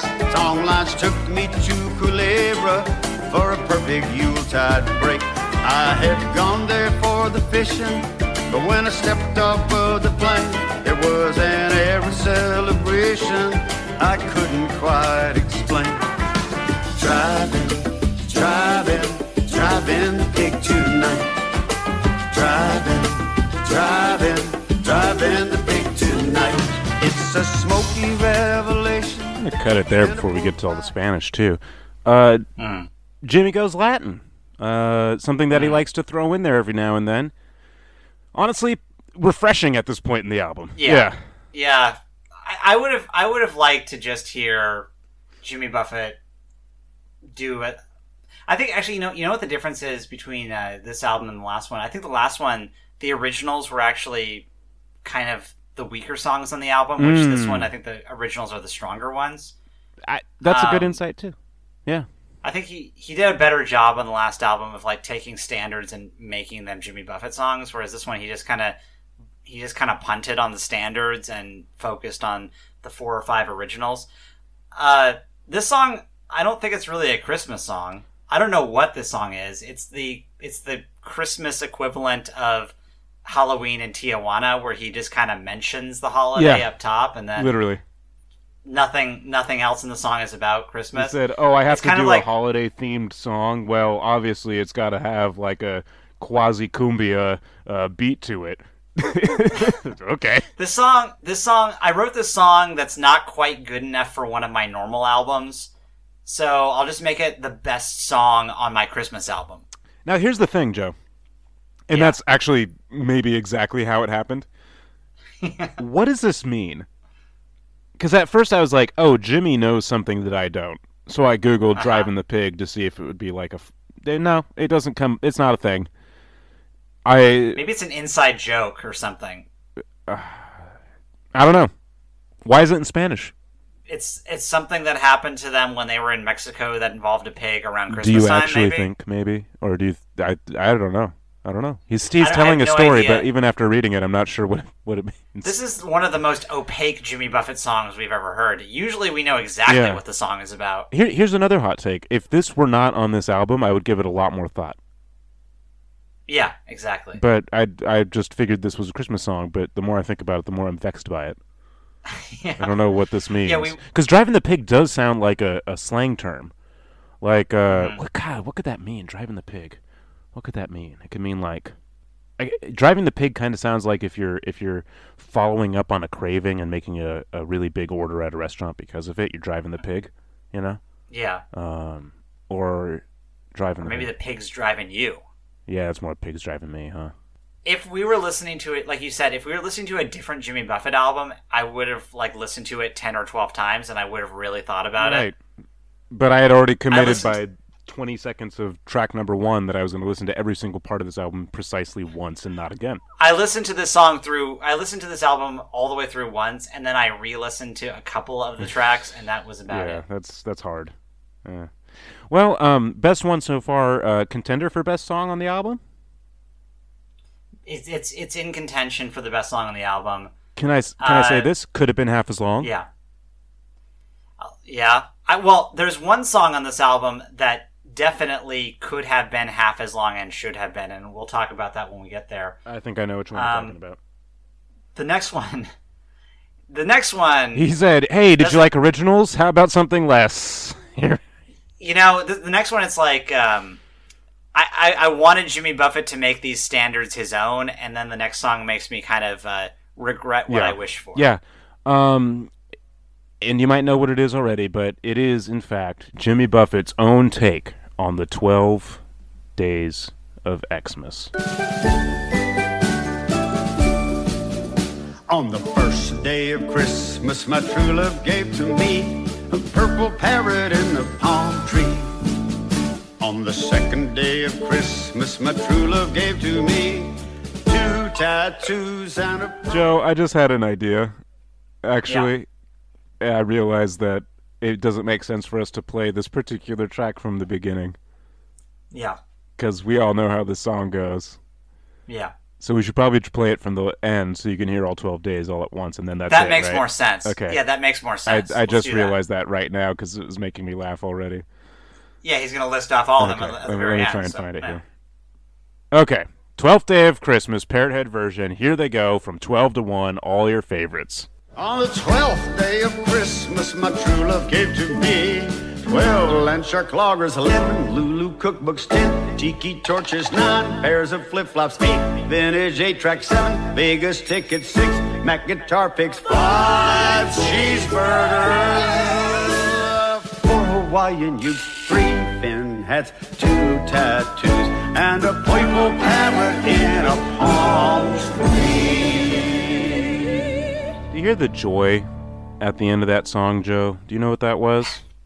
It's finally over. He was happy it was over, too. Yes. Yeah. I have never heard somebody get bored of their own song barely 1 minute into it, but that's No matter precisely what. what happened in this one. No matter what, when you're doing the 12 Days of Christmas, you're going to get bored. Yeah. Oh, yeah. You're going to get, it's a song that gets old really fast. I think Jimmy regretted his choice at 4 Hawaiian Ukes, and I think he actually started getting winded at 8 vintage 8-tracks. The only song that's more exhausting than the 12 Days of Christmas is 100 Bottles of Beer on the Wall. Yeah, it's literally the same concept. Yeah. I You know what? I have a theory about the recording of this. I think that it was just Jimmy Buffett and Nadira Shakur in the studio. I think that they isolated the track from an original version of 12 Days of Christmas and just sang over it. Man. Maybe. Yeah. It could be. I don't think that there was any new instrumentation recorded for this. It didn't need to be. No. Yeah, imagine making the Coral Reefers play it. Yeah. Yeah, this was pretty bad, but do you want to play a fun game, Joe? I do, and I've prepared a fun game, but I want to see what you... Oh. Maybe we had the same idea here. Yeah, the idea I had is that we were going to draft these gifts, our top three, going back to back. I love this. Let's do... So there's 12 total, right? There's so 12, let's but let's do top... Let's do three. Let's do top 5 each. 5 is so okay, many. top three? There's not that many good ones here. Okay, so I love this idea, and I have something I want to do that's also kind of sports related after this. But let's do our draft. Okay, all right, you want first pick or second pick? I'm gonna go second pick in this draft. Second pick, okay, and you'll get back to backs. So it'll go like you'll get second, third. I'll get fourth, fifth. Yeah. Okay. Sound good? All right. Okay.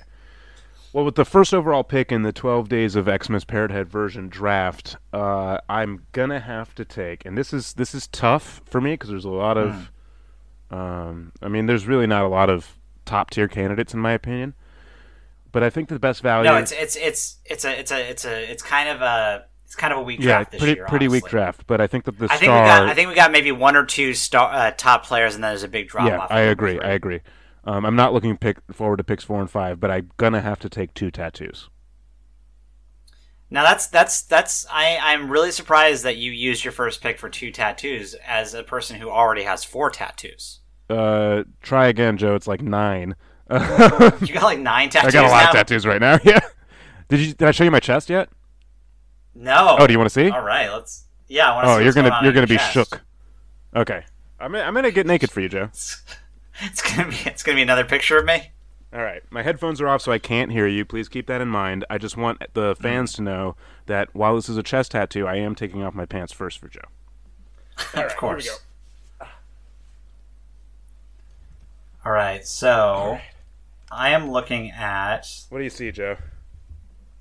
It's kind of hard because I can't zoom in. How do I zoom in on your camera? Oh, right, because we're tiny right now, huh? Yeah. Okay. You're tiny. You're a thumbnail. Here. We'll do it this way. There we go. All right. So I am seeing we got like a symmetrical white rose and red rose, one on each pectoral. They're actually very tropical looking. These are things that I can imagine being like decaled on a guitar. They're a little bit like sailor tattoos almost, kinda. Like it looks like Cameron went to Tahiti and decided to get 2 tattoos on his vacation. It's one big tattoo though. Importantly. Are they connected? Oh, you see the bottom? I don't see the bottom. Oh, you don't see the nips? Oh, yeah. I don't see the nips. Okay, so they are connected and touching at the very bottom, the white rose and the red rose, right around.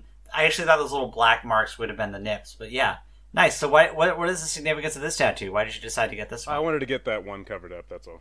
And then I was like, the Arabic, yeah, numerals. Yeah. Okay. And yeah, it's peonies are the big ones. There's some jasmine and just kind of cool leaves and stuff. And yeah, I don't know. I just wanted a cool chest piece. Look at the nip, though. See that work? Yeah. How about that? Yeah. That was nervous. That must hurt. It took a while, yeah. It was the most egregious one for sure. All right, that was an aside. Okay. But I did take 2 tattoos. I think that's the best money value. 2 tattoos, I mean, that's going to cost at least $200 no matter how you cut it, up to a lot more than that. So I think 2 tattoos is where I'm going to go. Oh, well, I've actually crunched the numbers, and that is definitely not the greatest money value item on the docket here. So with my second pick in the 12 Days of Christmas Parrot Head version draft, I'm going to go with what actually is. Actually, no, this is not the highest value item on the docket. I'm going to go with a purple parrot in a palm tree. Wow. That Parrots is a bold pick. First of all, parrots are very intelligent creatures, which if you train them properly, you can form a very strong companionship bond with. You definitely need to make sure that you are taking care of them and giving them a habitat where they can thrive. Purple parrots are extremely rare, and it's a pet companion that. Here's the great thing about parrots: they're kind of like tortoises. You don't have to worry about. You don't have to worry if you take good care of a parrot that they're going to die on you, because those things live forever. Joe, I don't think that's true. Parrots live a long time. Yeah, if they can. I mean, I think parrots can live to be 100 years old. Is that true? That's true. Parrots can live to be 100 years old if you take proper care. I mean, I'm not a bird scientist, so I wouldn't really know, but yeah. I guess I have to believe you. Huh. Okay. Well, Joe, honestly, are you ready for that responsibility, though? I've already got 2 dogs, and I got a daughter. That's true. Yeah. So worst case scenario, you got just a feed lot. the dogs, and it's all good. Yeah. Okay. Good point. Right. Good Exactly. point. And then you get a sick just palm let tree. it- Yeah. Damn. Okay. Let okay. it fly free. Sick pick. Okay, you get to pick number 3 too. Pick number 3. I got to go with the 7 Vegas tickets. Wow. Okay. I mean, even if you don't Never know what the been to tickets Vegas. are for, I assume they're for a Jimmy Buffett show. I don't This is know. the parrot head version. I mean, okay. So I'm gonna go with the 7 Vegas tickets. I've never been to a Jimmy Buffett show. I've never been to Vegas before, so I think that would be a wonderful new experience for me, all around. Well, So, I'm glad you took that because I would have taken my next 2 picks, picks number 4 and 5 overall. I was debating taking either of them first. With the 4th pick in the 12 Days of Christmas Parrot Head version draft, I'm going to take 5 cheeseburgers. That's a great pick. Solid. You can't miss. Is it going to be an all-star? No. But is it going to be a consistent role player for years to come? Yeah. 5 cheeseburgers. And with the second pick, but again, there's the unknown. Similar with the 7 Vegas tickets, we can't be sure that that's going to be a Jimmy Buffett show. The 5 cheeseburgers, I mean, they could be 5 Guys cheeseburgers, or they could be 5 Margaritaville cheeseburgers, and you don't want to experience that wet meat 5 times. Yeah, that's a good point. So that's a good point. There is a bust potential here. You're right. I forgot. I think 5 cheeseburgers definitely has a high ceiling. Yeah. But there is definite bust potential for them. Well, here's the thing: is that when I take the 5 cheeseburgers 4th, I'm kind of obligated to take this next one 5th, and I'm going to take 12 land chocolate lagers because no matter what kind of cheeseburger it is, 12 is the appropriate number of beers for 5 cheeseburgers. You can't have more than 12 because you'll get too full, right? Yeah. But 12, that's 2.25 per 2.5 2.5 per burger. Yeah, so that's like pretty good. 2.5 per burger. It's a pretty good ratio. I think that they're going to come in really clutch for those last 3 cheeseburgers. So, yeah, I think those are going to be my 4th and 5th pick, which leaves you with the last pick, Joe. For the last pick in the again we've had a big drop off here. Huge. After the top 5. I recognize that. Yeah. If you had asked me a few years ago, I would have gone with the 10 tiki torches because they can really do a lot to add ambiance to your backyard. But tiki torches have fallen quite a bit. Yes, they have. Yeah. Draft stock plummeted about 9 months after this was released. Exactly. Yeah, precisely. Yeah. As did Izod shirts. Yeah. Izod and Dockers have been canceled since August 2017. Yeah. I'm going to go with my 5th and final pick in the draft with 4 Hawaiian Ukes. Yeah, that's a great pick. That's a really value pick. High value pick. Yeah. Not everybody's taste, but I think with the right team concept, I think those are star players. Yeah.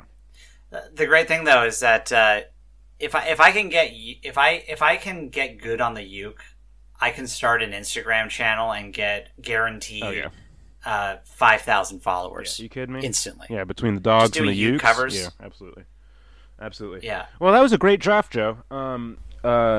There's one on here that I wouldn't have taken under any circumstances, and you did identify it was the 10 tiki torches. Yeah, that was the only one, and boy, did that plummet in value so shortly after this was released. It is lucky that we didn't jump on that when we had the opportunity. And I think we can blame the Unite the Right rally for the reason why this album didn't take off in more force. You know? Probably. Yeah. So Cameron, I've got... Yeah. I don't... Oh, no, you're putting the shirt wife back on? With my shirt off, Joe. She might get the wrong idea, you know? Are you guys doing long distance video call sex again? Yeah. No. He's just showing me his cool tattoos. And his nipples. His cool nipples. Yeah. All right, Joe. Are you done with this song? So, we're not done with this song yet. God. Sorry. That's okay. But I you had a game play a little game with the song. I have a little game with the song as well. So, I don't know if you saw this article. Forbes put out an article for the original 12 Days of Christmas in which they calculated the overall value of all of the items from the original 12 Days of Christmas, what cumulatively they would be valued at in 2020 dollars, because I think the article is a couple years old. Okay. What a nerdy freaking article, by the way. Well, it's Forbes. Yeah. They've got a bunch of Dorks. nerds working for that. Yeah. That just care about, literally, it's a magazine devoted to the value of things. Yeah. We love it. Yeah. So they determined on the cumulative total of all the gifts on the 12 Days of Christmas was $197,000. That's pretty good. In 2020 dollars for all those 12 Days of Christmas.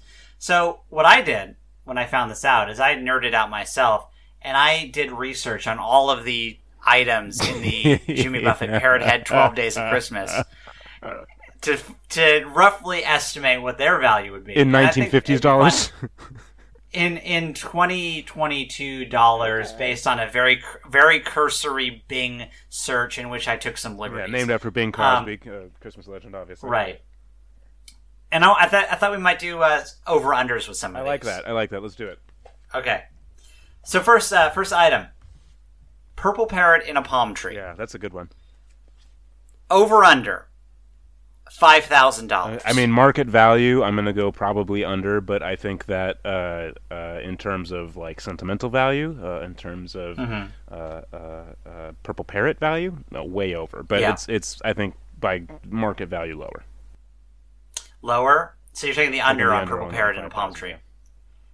Okay, that was smart. I calculated the highest possible value of the two items together. The highest value parrot that you could buy, according to the very cursory Bing search I did, was about $3,000. And palm trees top out at about $700. Yeah. So the putting together, I put $3,700 is the approximate value of a purple parrot in a palm tree. Now, Joe, I hate to prolong the amount of time that we spend on this track, but yeah. I do have a question for you because you've just said something twice that is confusing to me. Yeah. Do you use Bing as a search engine all the time? If I don't have a VPN, yeah. Oh. Because Google's blocked in China? Yeah, Google doesn't work without a VPN, so I have to use Bing. Oh, shit. Damn, I didn't even know that. I was at work when I was doing this, so I had to use Bing as a search engine. Wow, that's wild. Okay. Yeah.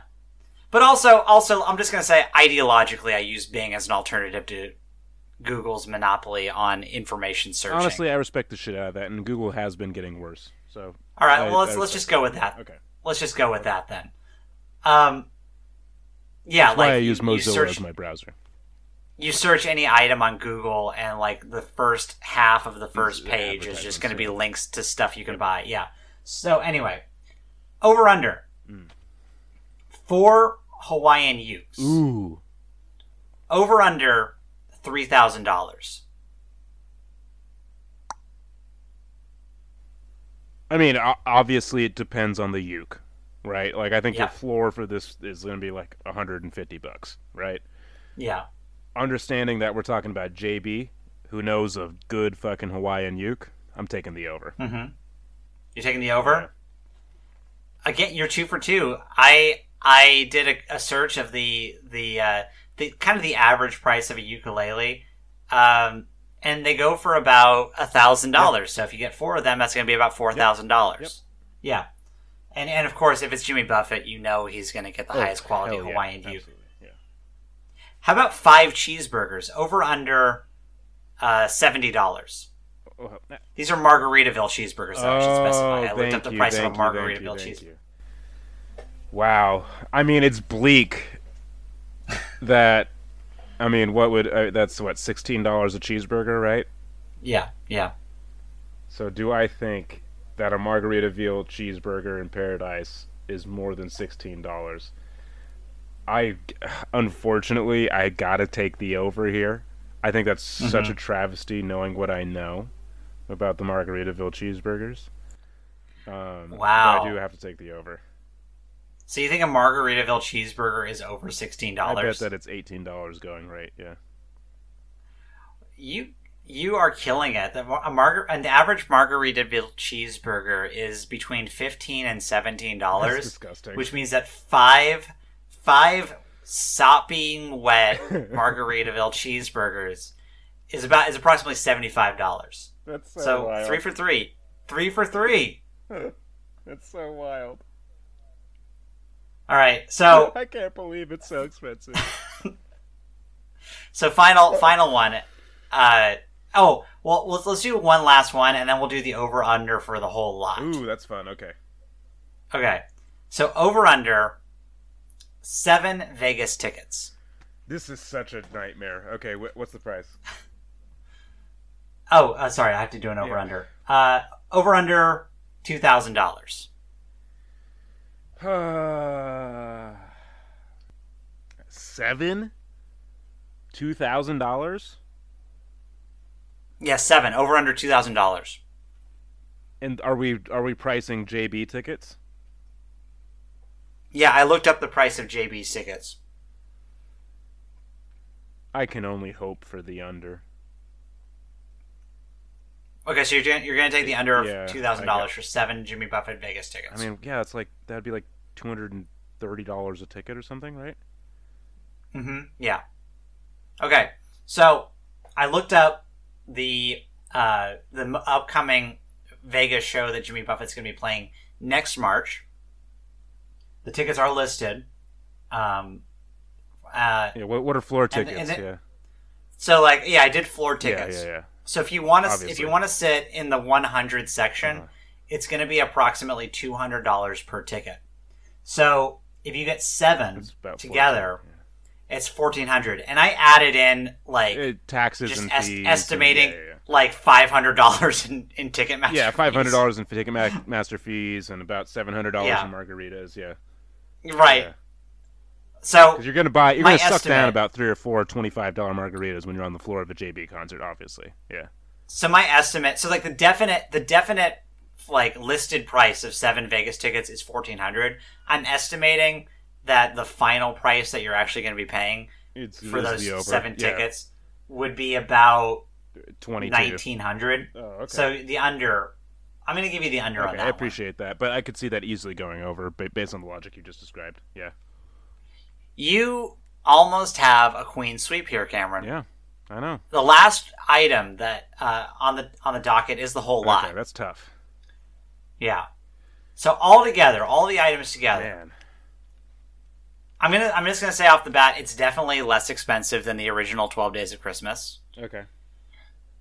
You know, Jimmy Buffett knows that his Parrot Head followers are on a budget. Yeah. You know. Over under for all of the items together, $10,000. Okay, that's an interesting one, Joe. Because I'm looking at this.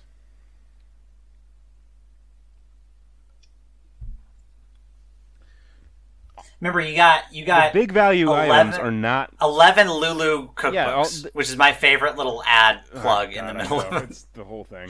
11 of my wife's cookbooks. The top number items are really not pulling their weight here, you know? I mean, a case of Landshark Lager is not very expensive. That's the least valuable item in the whole thing. You said $10K, and I'm looking at... Because you know on the 12th day, you're starting to feel the pinch. For sure, yeah. Oh, for sure. Yeah. Yeah, but it looks like about day 8 he started feeling the pinch, you know? Yeah. After those tickets, he was like, yeah, we're going to... Here's some old 8-tracks I have. And around when he was buying guitar picks is when he's starting to feel the pinch. Exactly, yeah. Because he felt that Vegas ticket coming. Yeah. 10K, huh? Well, I think even if I just go Hawaiian Ukes, 2 tattoos, Purple Parrot Palm Tree, and the Vegas tickets, we're getting close. So I'm going to take slight over on this one. Slight over? Well, Cameron. That's a well-placed line. You got the queen sweep here. The total value of all of the items together is $11,777.99. The 99 cents is the Landshark Lager. Obviously, yeah. It's valued at $15.99. Yeah, we can add some CRV to that too. To be fair, every other item is exactly to the dollar amount. There's no. Wow, Joe, that was a great game. I love that game. Yeah, and I was good at it. Makes me feel good. Yeah. 12K, honestly. You were great. You were great at that. You should go on the Price is Right. I'm pretty good at Price is Right, yeah. 12K is honestly like a great price for all of those things. Yeah. A nice cheap Christmas. 7 tickets to the Vegas show. Yeah. 4 cool ukes. And 2 tattoos. I mean, and a Purple Parrot and a Palm Tree, which is almost You know what I love? You know what I love about all these gifts is that they're all family gifts, right? They really are. Yeah. You take your family of 5 or your family of 4 out to cheeseburgers before the show. Yeah. You invite your side family out to Vegas. Yeah, grandma and grandpa come with you to the Vegas show. You all have your ukes there, and maybe mom, dad, and the oldest kid has their fin hats. Yeah, and you all wear flip flops, and you bring 2 flip flop backups, obviously, just in case you blow it out and step on a pop top, right? You got to have backups. Yeah. Yeah, and then the next day you and 10 of your closest friends each prepare your favorite item from Lulu's cookbook, Lucy Muppet's cookbook.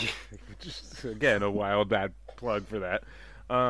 Yeah, and you and the adults can not catch a bug. Each have one Landshark Lager. Yeah, you can all not get drunk. Plus an extra, like you need the extra one left over because one of those Lulu recipes is going to require a beer. Some kind of a beer batter or something. Yeah.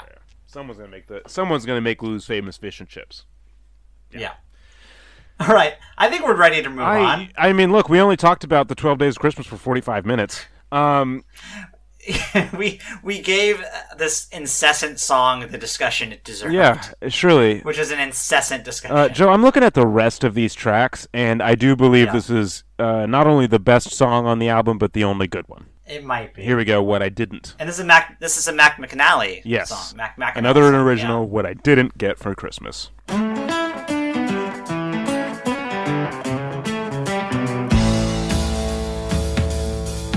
want to tell you what I didn't get for Christmas. The very thing I wanted the most. No island or peninsula or isthmus. You bet your guess where you're getting close. So close that you can put your finger on it. So far my wishing just didn't do. I didn't get for Christmas what I wanted. A little more time with you. I want to fool around, go to town in the devil meaning way. I want to pass the time, your place or mine. Christmas may be over, but there's always New Year's Day. I want to tell you like it's any of your business. I'm pretty sure you already knew. Jimmy Buffett song. I want it, but I didn't. Fine. Yeah, it's a cool kind of vintage, like early '60s sounding rockabilly kind of song, and it's fun, and the band is having fun, and it's good. Yeah, it's the most engaging song. It's efficient. It's exactly as long as it needs to be, and it's about Christmas. Unlike the other original that we've listened to so far. Yeah. And we know what it's about. Yeah. Like the other one was so mysterious to us. This one, is clear. In fact, it's so clear that even when Jimmy Buffett makes a double entendre, he has to point out that he is making a double entendre. That was my favorite. That was my favorite part where he says, "I want to fool around and roll around in the double meaning way." Yeah. He doesn't trust his audience is going to pick up on that. Right. Well,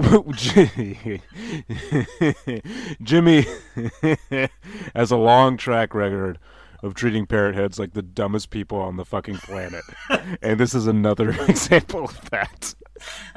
Another example of him being as on the nose as he can be. Imagine in his songwriting. Imagine thinking that your fans can't interpret a Christmas song. How much should you have to fucking hate your fans at that point?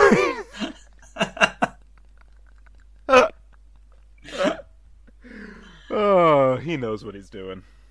Yeah. Yeah, I really actually like the song. This is the only song I would put on a Christmas playlist from this album. I think there's one other song that I might put on a Christmas playlist that we're coming up on. Well, I think I know what it is, and I think you got the wrong playlist. Okay, here we go. Let's see. Here's another super annoying Christmas song. Oh, God. Oh, that's Jingle Bell Rock. Sorry, same song. Rockin' Around the Christmas Tree. This is the same song as Jingle Bell Rock, though.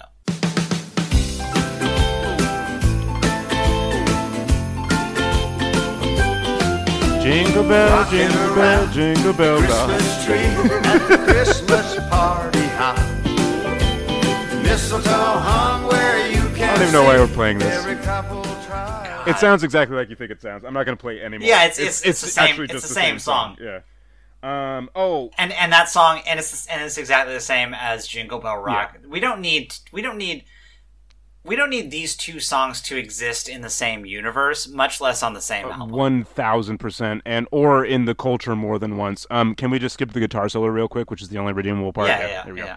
Let's rock.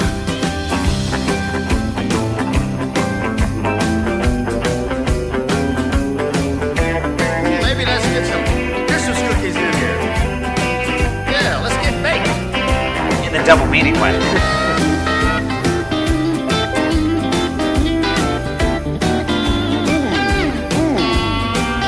What I love about those guitar solos is that Jimmy Buffett won't shut the fuck up. No, right. Give Peter Mayer his stage. Like, bro, this song sucks. Just be quiet for the good part, so I can hear it. I gotta say one thing too. I think there's a lot of narcissism in this album, and honestly, he deserves it. Yeah, he earned it. It's his birthday. This is his. It's his birthday. He can talk gift. over the guitar solo if he wants to. Yeah, and he's made it to 70. Yeah. You know, no one gave Jimmy Buffett the way he was living in the 1970s the under on that, or everyone was giving him the under on that one. You know what? He passed it, so this is a celebration. That is such a good fucking point. If you knew Jimmy in the 70s, you wouldn't guess he looked like this on this album cover in 2016, would you? You wouldn't. Not only would you not think he was alive, but you would not anticipate him being jacked grandpa. Although was he a grandpa at this point? Oh yeah. Okay. You wouldn't think that he could bench 250 easily. Yeah. On reps. Yeah. And was doing paddleboard daily with two dogs. Because we know this is exactly how he goes out paddleboarding. Every time, no problem. Joe, here's another one, and I think this is the one we were referring to earlier that could have been half as long. That should have been half the length. And it should have been the second half, right? He literally put the song twice. Only he made it like his own in the second part. Yeah. I think the first part was... okay. The song is Rudolph the Red... contrast the two. God, do we have to play it twice? Okay, that's fine. No, we don't. I just want to play the second half, honestly. Okay, let's just play... Yeah, if you've heard Rudolph the Red-Nosed Reindeer before, the first 2 minutes of this song are exactly what you think they're going to be. It's the same Yeah, let's song. just play the second half. Yeah. Let's just play the second half, yeah. See, it's so much better. Yeah, I should have just known the song.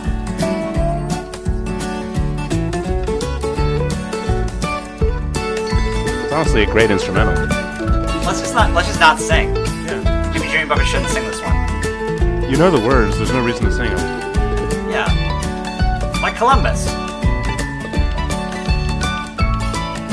I'm gonna stop it there. Yeah. That was the best part. That was the best part. I actually don't have a ton to say, surprisingly. No, what can you say? I have something to... I guess I have something to say about Rudolph the Red-Nosed Reindeer just as a song in general. Let's fucking drag him. Yeah. Because, like, let's drag this podcast. I have become kind of more hyper-aware of the messaging behind children's songs since becoming a father. Mm. And as a result of listening to a lot of children's music, most of which has been new to me and bad, I kind of like Rudolph the Red-Nosed Reindeer as a children's song. Okay. In terms of the messaging of the song, which I didn't before. Okay. Because it is a song about, like, not only embracing what makes you different, but also noticing how things that are perceived as being a deficiency are actually a strength. Mm-hmm. And I think that's an important thing. As an educator, that's an important thing to remember. And as a father, it's an important thing to emphasize. So I like Rudolph the Red-Nosed Reindeer as a kid's song. And on that note, Cameron, the only time that I listened to this album was when I was in the playroom with Loretta, because I thought that's the only time I can listen to this album without feeling personally embarrassed.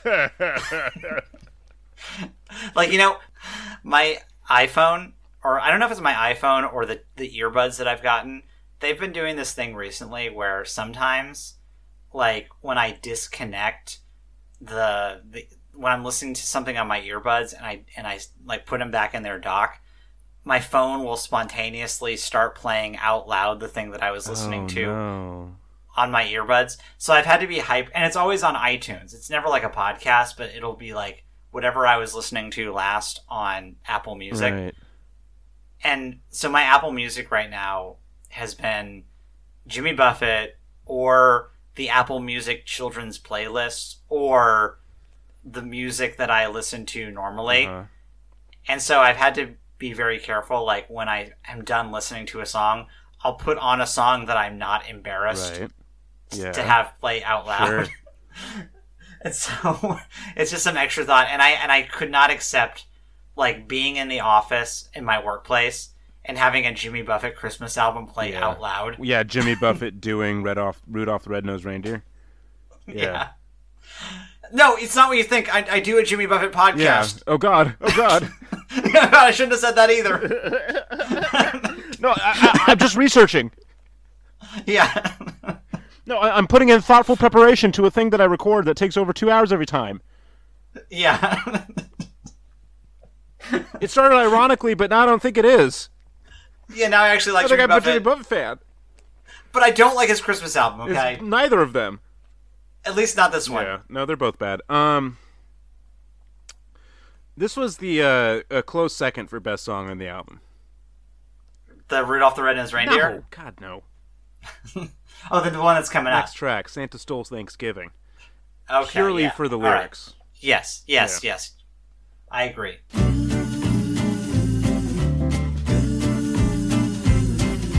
Santa stole Thanksgiving for Christmas. Drug Plymouth Rock to the North Pole with his sled. Pilgrims never saw him coming. The Wampanoags, they kept drumming. That Thursday in November got gobbled up by December. Santa stole Thanksgiving for Christmas. It was such a happy holiday. No more laid-back relaxation. It's Black Friday degradation. Since Santa sold Thanksgiving to the mall. Hey, all right. Yeah. Nice song. You know, when I like this song a lot, too. I think that this is the only other song on the album that I might put on the Christmas playlist. I'll take that, too, yeah. When I saw the title, Santa Stole Thanksgiving, or when I heard the first line, Santa Stole Thanksgiving for Christmas, my initial thought was, this is the song that would come out if you put all of the novelty Christmas songs into like an AI songwriting generator. You would come out with a song like called Santa Stole Thanksgiving for Christmas. So I thought, oh, this is not going to be a good song. this is going to be just like a generic novelty. Yeah. But I like the messaging of the song. We're kind of having a little bit of anti-capitalist Jimmy. Yeah, it's here. anti-consumerist Again. Jimmy. It's honestly, and for that reason, it just feels like Yeah. such classic Jimmy. It's like Yeah. there's like 2 Jimmy Buffett songs on this whole album. You know? Yeah. And it's the one that Mac McAnally wrote in this one. And that's it. And it's as problematic as Thanksgiving is for its history. Right. It is as we celebrate it now. And I think most people, the way they celebrate Thanksgiving, they don't really pay attention to the history. It's just what the holiday is now, which is, it's a chance to meet with your family, have a nice dinner, and celebrate thankfulness. Yeah, practice gratitude. Which is it's a holiday that celebrates togetherness and gratitude. Yeah. But as such, it's not a easily profitable, marketable holiday, which is why people treat it in America as An afterthought. the pregame to Christmas. And I think what Jimmy Buffett is pointing out in this song especially is the practice that kind of started in like the early 2010s, I want to say, where they would start Black Friday on Thanksgiving night. Yeah, that was aughts for sure, but yeah. And it's kind of dated now because Cyber Monday has overtaken Right. Black Friday, especially post-pandemic. But it is a disgusting thing. Horrid. Yeah. Yeah, Well, it's terrible. It's so funny too because just like you mentioned, like the spirit of Thanksgiving is so awful, right? It's like a purely colonialist holiday in its spirit, Yeah. but in its practice, It's the opposite of Christmas, it's right? exactly Where, what I was getting at. It's the foil of Christmas, and we don't give it its proper where the respect. spirit is good, but the execution is totally is totally just a capitalist wet dream. Literally. Yeah, and also the Black Friday thing, just from a labor standpoint. You're having people who not only the consumers are taking away their own family time and their own digestion time to go stand in line and do like a doorbuster, but you're also asking the employees of these of these places that used to get Thanksgiving off. Oh, don't even come get me in started at, on that like- shit. Yeah. Yeah. No, I have a very strong moral stance on spending any money on Thanksgiving, Christmas, and Labor Day at least. At least those 3. Absolutely. Gotta not spend Absolutely. money. Gotta be anti-consumer And, those 3 days of the year. Yeah, and I am happy though that as a practice, we've kind of taken a step back, kind of out of necessity. Well, From Black Friday, I think Black Friday is going to not be a thing. but we moved pretty from soon. a labor perspective. We moved it from the retail storefront to the warehouse, and I don't know which one's better. So the unseen atrocity. Yeah, you're right. Yeah, But and the it's probably consumerism worse. is only expanded. Yeah. Anyway, now that we've actually had a sincere conversation, do you want to get our first repeat and one that is the least surprising? You know what I love sorry. is how we often have the most serious discussions for the silliest songs on these albums. Always. Yeah. Always. All right, so now let's move on to the song "So Nice" that Jimmy recorded it twice. Yeah, and it's the one that, of course, you would guess. Which song would Jimmy Buffett do on both albums? It is obviously Mali Makalime.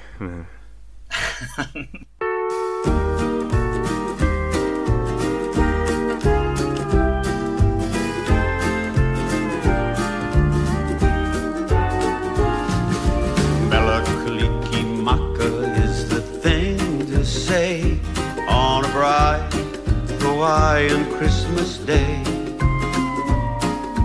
That's the island greeting that we send to you from the land where palm trees sway.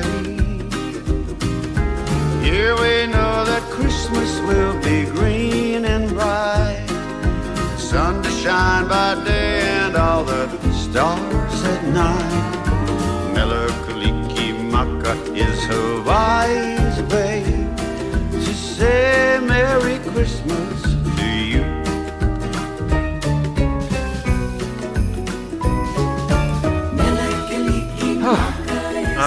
You've heard the song. I think he enjoys singing Frankly, it. I mean, I would be disappointed if there was a Jimmy Buffett Christmas album that didn't have this song, because I just expect... It's perfunctory. Yeah, it needed to be there. Yeah, that's it. Also, this song kind of encapsulates why I think Jimmy Buffett recorded this album, because the last time Jimmy Buffett recorded... Well, first of all, last time he recorded Mele Kalikimaka, he did not have Jake Shimabukuro, who's like apparently a virtuoso ukulele player. So he's like, well, now that I have this guy as my contact, I gotta re-record this song with him. The other thing is, last Christmas album we did not have Nadira Shakur. And that's a good point. I think her voice is so... Not only does she have a great voice, but her voice, something about it, and I can't describe what it is perfect for Christmas music. Oh, well, it's the same reason that Mariah Carey is the best Christmas artist of all time, or Janet Jackson. Yeah. I don't know what it is, though. Just something about her voice. It's the combination of being Christmas. able to belt and also control and sustain so well, and it's like and it's also, much like Christmas songs, a timeless voice. It's one that would work in any decade of recorded music. She has a quality to her voice that makes her sound like one of those singers from the 1940s. Yeah. And I think that's why Jimmy Buffett is like, well, I've got these two pieces here that I didn't have last time I recorded Mele Kalikimaka, so I've got to bring them in and do it again. Yeah, for sure. Well, we'll talk more about Nadira Shakur soon. But first, there's been a lot of choices on this album. Yeah. This might be the most egregious. Some of the choices that happen in Winter Wonderland. Here we go. Yeah. Ooh, are those snowflakes this far south? Real quick, sorry, this just occurred to me, so I have to say it right now. If I had given those first 10 seconds, say, 5 years ago, and just said, true or false, this is Flight of the Conchords. Yeah, 100% true. Okay, here we go. Yeah. Ooh, are those snowflakes this far south? It's Christmas. Come on. I do like his reading of that Sleigh line. bells ring. Are you listening? In the lane. You know the Snow song. is glistening. Yes. Two thoughts. Thought one, would have been better as an instrumental. The steel drums sound great. Yes. And they just match the vocal note for note. And I don't really understand that choice. I think it would have been better if we just take the vocal out of it entirely and hear the drums. Second comment. I might actually like to hear a whole album of Coral Reefer instrumental Christmas songs. I mean, honestly, any of these... I would love to put that on in the background of a Christmas party. Any of these songs that are just repeats of old classics could be instrumentals. Yeah. And just be better. Yeah. Except maybe Rudolph, because what's even happening instrumentally with that song anyway? Second thing. Holy moly. You got a little sneak peek of the Mon there. But man, that Jamaican accent towards the end of this thing is bad. Ooh, it's chilly down here in Trinity. Robot, what's the temperature, man? Must be like 80 degrees. Where am I gonna go? I'll be home for Christmas. Or maybe Mele Kalikimaka is the right way. Joyeux Noël, Feliz Navidad, Christmas, Merry Christmas, man. Oh yeah, and it's my birthday too. The end is really bad. Awful. Something about his reading of that particular Mon really made me chuckle. Because it's exactly the like, amount he could have gotten away with it. It wasn't like, he didn't go like, it's Christmas, Mon. Yeah. He went, it's Christmas, Mon. Mon. Yeah, exactly. Which is the exact amount of imitation of an accent you get to do if you're Jimmy Buffett in 2016. One word, one syllable. You just caused something to solidify in my brain with your first comment that made it clear to me why these Christmas albums don't work. So, Christmas music, at its best, is music that you put on to ignore at a party. 100%. Yeah. So the best type of Christmas music, in my opinion, is just instrumental piano versions of these songs. I love a nice classical piano Christmas playlist. But Jimmy Buffett's voice makes it impossible for you to ignore the song. But also, he's not doing enough to make it fun or interesting. He's just doing enough to make it impossible for you to ignore it. Yeah, exactly. It's just obnoxious enough that you have to listen. That's the most fucked up way to do Christmas music. Yeah. Yeah. He was recording Christmas music to try and get royalties from it being played in grocery stores. And everybody knows that grocery store music is designed, for whatever reason, to be heard clearly. Which is why Wrecking Ball by Miley Cyrus and Party in the USA by Miley Cyrus will always be stuck in my head forever. But I think the fatal flaw is that he's doing it exactly the same as the original, and there's no way that his version is cheaper. Oh, cost was not a factor on this production. We know that for sure. But there's no way that it's cheaper to license the Jimmy Buffett's Rockin' Around the Christmas Tree than the original. Well, I mean, do you even have to pay money for the originals anymore? I don't think so. That's got to be public domain at this point. Yeah. Yeah, otherwise they wouldn't be used in every single Hallmark Christmas movie. Yeah, that's free. If they cost anything. Yeah. If they cost anything, they wouldn't be used. used. Literally $0. Yeah. Yeah. Okay. Can we move on? Yeah, let's move on. Then this one. This is interesting for Shakur reasons. I got when I saw this on the track listing, I was like, no. Oh, did you almost throw up a little bit? Yeah. But Nadir Shakur, you get a lot of that. So we'll talk about it. We'll see.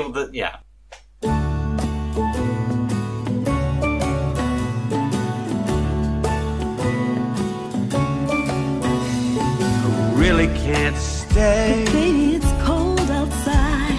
I've gotta go away. Baby, it's cold outside. Evening has been Hoping that you drop so in. very nice. I'll hold your hands, they're just like ice. But my puppy will start to worry. My goodness, what's your She'll be hurry? racing and pacing the floor. Listen to the fireplace So roar. really, I better scurry. Bubba, please don't hurry. Maybe just a half a drink Put some more. records on while I pour. Neighbors might think, Baby, it's bad out there. say, what's in this No drink? cabs to be had out there.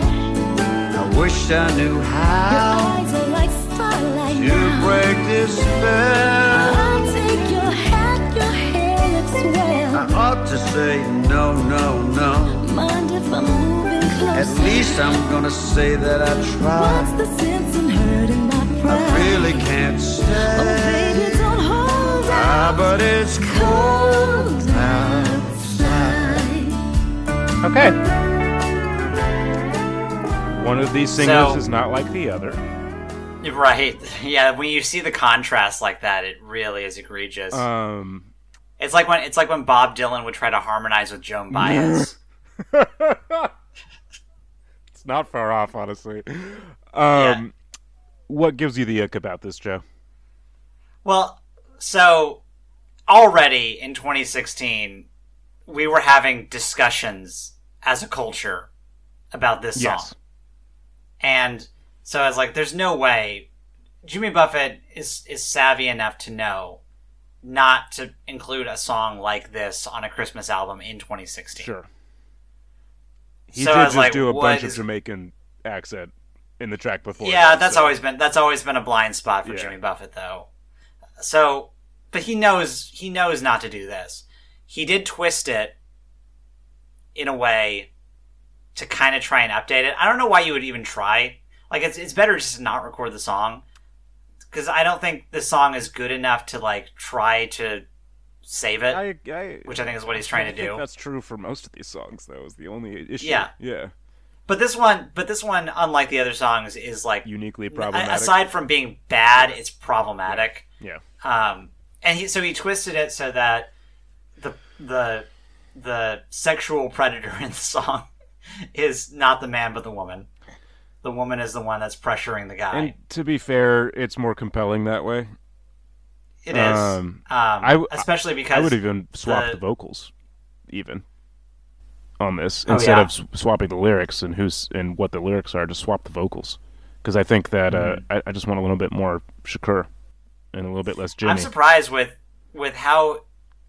with what an MVP she is on this album. This is the only song where you really get her front and center. Yeah, I mean, I honestly, I think that's why this song is on here. For that specific reason. I mean, because this is a song where you could feature her in a prominent way, and Jimmy can also still having Jimmy be loud and annoying. Yeah, exactly. So the thing that makes this song really icky to me, though, is like knowing that the age difference between Shakur and Buffett, and also knowing, despite the fact that Shakur is the one who is the active character in the song, that Jimmy Buffett is her boss. Yes. And that does make it a little bit icky, especially when they get to the line about how delicious each other's lips look. That it's hard really to hear. Made me it's hard to hear. Uncomfortable. It's hard to hear. Yeah. And you know, I think, just the image of them recording this simultaneously makes you want to cringe, for sure, for all the reasons you just stated. Right. Like, did they have to be in the same recording studio for this? I would not. If I was Nadira Shakur, I would not have wanted to be in the same room, and I would not have wanted to hear Buffett's half. It could only mess me up. That's honestly probably exactly what happened. Right. She's like, look, I'll record this song. I don't want to hear your I'll give you voice. all the lines. You cut them however you need. Yeah. But I'm not going to be, like, party to this live. Yeah. Yeah. And you get one take. I'll give you my best. Right. You get the one. Yeah. Hopefully that's how it went down. And at this point, you know, she's 20 years in, or almost 20 years into her time as a Coral Reefer. She could make a demand like that. One would hope. Yeah. Yeah. Yeah. I mean, you know, look, it's a Christmas album. What are you going to do? Here we go. Are you dreaming of a white Christmas, Joe? Does anybody like this song at all? Is it the perfect last track of a Jimmy Buffett album? It sure is. Wasn't this the last track of the last one? Wait, was it? I'll Be Home for Christmas was the last one. Which, again, God, that was even worse. Those two songs don't need to exist in the same universe. God, you're right. Okay, here we go.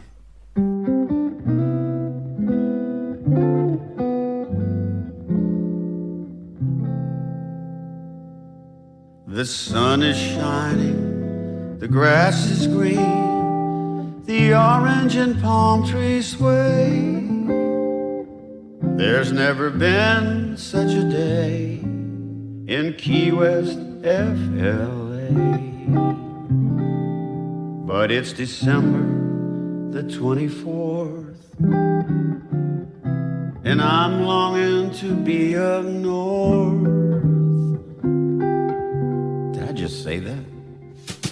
I'm dreaming of a white Christmas, just like the ones I used to know. Okay, I think that's where the tree. I think honestly, hearing it once it kicked in, it's probably a nose hair better than the original. Than Bing Crosby? Yeah, I agree with that. Yeah. At least it's a little bit fun. It's the best things that he does when he does it is when he makes the more popular version that he turns it a little more jazzy, you know? Yeah. Which is what it's a little bit, it got a little bit extra flavor on it. I don't blame him for that. I just think it's a bad song. Yeah, and he does his best. This is one of the few times on the album where he's saying he's doing the best he can with what he's got. So I don't know. in the context of what Jimmy does, it's a great 12th track. That's true. Yeah, if we were to put this up against some of the other final Yeah. tracks, it might be in the middle. Yeah, I don't think it's particularly egregious. I think there's way worse things that he does on this album than this particular thing. Yeah, I I'd think rather at this point I listen just to this. expected it as a 12 track. I was just like, oh, it's gonna suck, and I went, it's fine. Yeah, I would rather listen to this than Echoes of Havana, 1921. Yeah. He's well, yeah. You know, Joe, he only Yeah. took 3 minutes on that 12 track. I'm done talking about the music. I cannot believe we recorded this long for this episode. You know, I wanna congratulate us. You know, because I thought there's no way we can pull a good episode out talking about a Jimmy Buffett Christmas album, but All right. you know, we had a nice 25-minute discussion about the Kings, followed by a 10-minute discussion about crypto and NFTs, and then we did a track by track in which we had nothing positive to say about Jimmy Buffett. So I think this is going to be a fan favorite. Be a fan favorite. Yeah. Joe, this is an important question. Yeah. Because Jimmy Buffett, unlike pretty much anybody other than Michael Bublé, Uh-huh. has produced more than one Christmas album. I can't believe that. Yeah.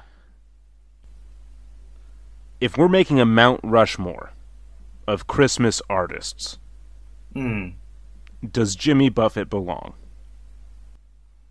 Well, you got to have 4 on there, You right? get 4. And I think that Mariah Carey is number 1 with a bullet. Mariah Carey is maybe the Abraham Lincoln of Yes. Christmas No artists. question.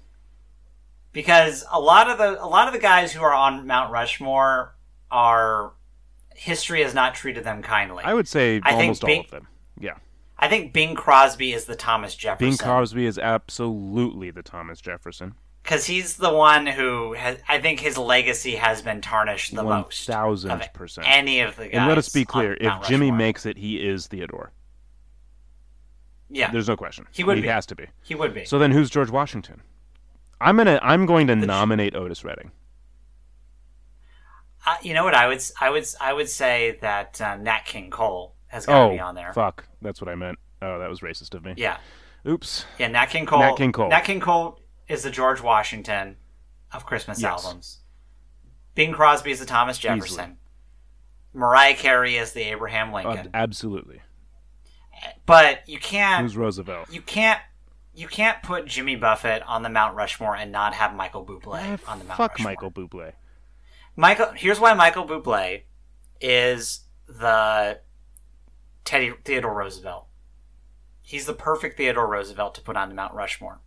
Because when Mount Rushmore was being constructed in the 1930s, from the perspective of the person who was doing the carving, he would say, all right, greatest presidents in history.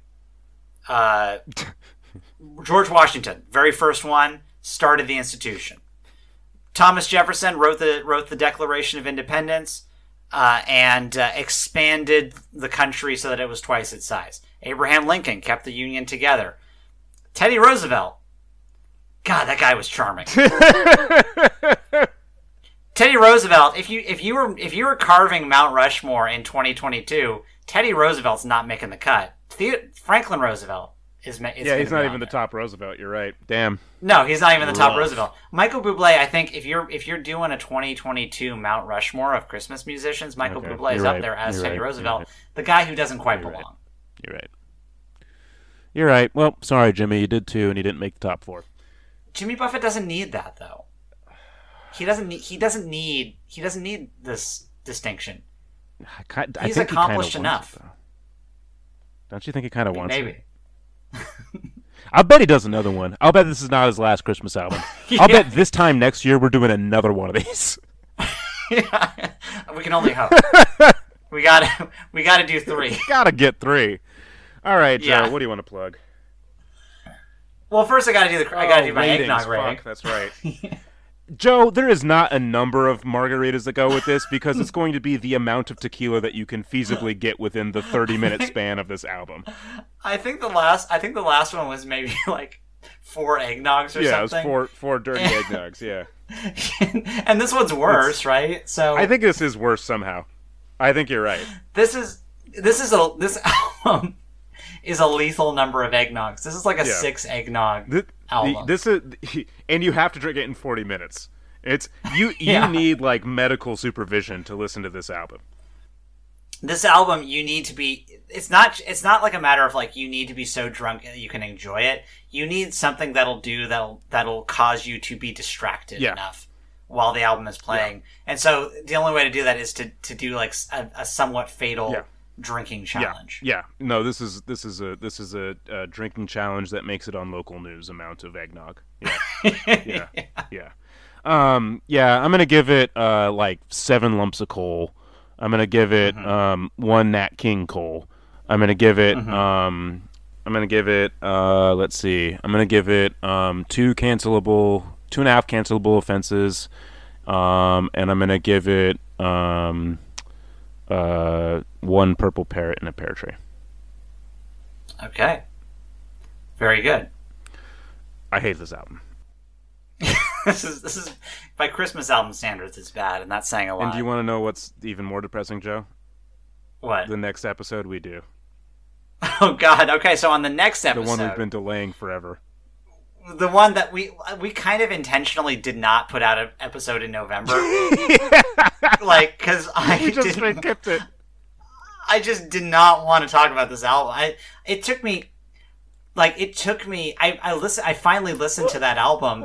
It took me like weeks to actually sit down and listen to that album, and I'm like, I can't. It's homework for sure. I It's can't do homework. it. I can't it's do homework. it. So coming back in January, we're going to be talking about don't stop the carnival. We've been trying to, Yeah, but we cannot. It's coming. but then after that, we're going to talk about Beach House. After that, I it'll be think fun. that's going to It'll be be fun after that. That's going to be It's really gonna fun. get fun after that one. Yeah. Honestly, it's like the last not fun one. And we'll still have fun talking about it. Yeah, it's just the prep. The Even prep. if we The don't prep have- hurts. Get ready for some Kings talk. Yeah, though. we'll do some Kings. Uh, Yeah. I don't know yeah. if we'll have time. If this was a 2-hour episode, that was gonna be like a 6-hour episode. No. We're only going to have time to talk about the songs on that Okay, album, great. probably. Yeah. Okay. Yeah. 2-parter. Okay, we can't. Why not? Why not No, stretch it God, out? we cannot. No. All right. Instagram. You want to do the Instagram? All right, so I got 2 plugs this Yeah. this time around. Number one, as always, if you want to follow our social media, you can follow us on Instagram and the other big ones, Yeah. who I don't really want to talk about right now. Even Instagram, really. Yeah, they're all bad, but it's okay. It's a bad time to be online. But if you are ever in the Sacramento area and you are looking for a place of worship, may I recommend the Golden One Center, the loudest arena in the NBA, the arena where you can sell out a 1 p.m. game against the 3-10 Detroit You Pistons. sure can. Because of how goddamn good those Kings And are. how much we hate And, Marvin Bagley. Yes. And more times than not, if you go to a game at the home of the Sacramento Kings, you're going to be walking out and looking into space and seeing Beautiful. a beautiful... Radiant. Violet. You can literally see it from space. Literally. It's literally shooting out into Yeah. space. Watch out, aliens. To announce to the heavens that we finally have a winning team in That's Sacramento. right. God is so mad about this purple beam breaking into heaven The all beam. the time. Beam team, baby. Hey, Joe, did I tell you this? I don't think I have. You're gonna blow your mind. Yeah. You know what they serve at this Golden One Center now? What do they serve? 3 distinct and constantly available, freshly tapped Russian River beers: Pliny the Elder, Blind Pig, Happy Hops, STS Are you- pills. Are you shitting me? Same price as every other beer. So that's the crazy thing. It costs. I'm sure it's more expensive now than when we were going. It's still It 13. costs No, $13. it's still 13. It's still, even with all the inflation Yeah, it's all- and it's the $13 supply still, chain, yeah. it's still 13. Why would you pay $13 for a Miller Lite You can get a Pliny the Elder when you can get a Pliny the Elder. on draft, fresh as fuck. So good. Yeah. Is our man John Paul Jones still serving him up there? They at the can Golden John Center? Paul Jones, but they got basically the female equivalent of John Paul Jones serving those Plinies. And let me tell you, she's Yeah. loquacious, but she is not quick. I think I know exactly who you're talking about. I remember a woman who fit that description. And she's on that Pliny duty exclusively. Every time. Nice. Yeah, right next to the curry cart, next to section 113. Probably specifically to slow down sales. Honestly, it has to be because that line is fucking long every time. Yeah. No, I love it. I can't believe they have it. Yeah, it's 4 actually. STS Pill, Blind Pig, Pliny the Elder, Happy Hops. Every game. God, what a party! Yeah, it's what a such a party party. at the It's Golden so One fun. Center in Sacramento right now. You can feel it through the TV. Oh, it's so fucking loud, Joe. It feels so good. Oh my god. We got Light the Beam chants in LA. That was so wild. That was the proudest. Okay, Joe, we gotta log off. Yeah. I want to plug this We're gonna season. talk I want to about this plug all. this season of White Lotus. I thought the first season was Yeah. actually kind of bad and boring. Hot take. The second season is wonderful. Aubrey Plaza is undeniable, and she could strangle me to death. My name is I've Cameron. heard nothing but good things about that show. I will watch it on your recommendation. You just tipped Yeah, it. In my season 2 is Yeah. not related to season 1. You don't have to watch both. Season 1's boring. Aubrey Plaza is the fucking best, and I love her so much. That's shocking. That's shocking that she's a good actress. I've always I never got that. I never got that I've impression. from her. always been a fan. Crush me, Aubrey Plaza. In the meantime, but while you're watching Aubrey Plaza, you can, as always, join us next time for some congas, some vibes. And other little goodies. Bye, Joe. Bye bye. Light the beam. Light the beam, baby.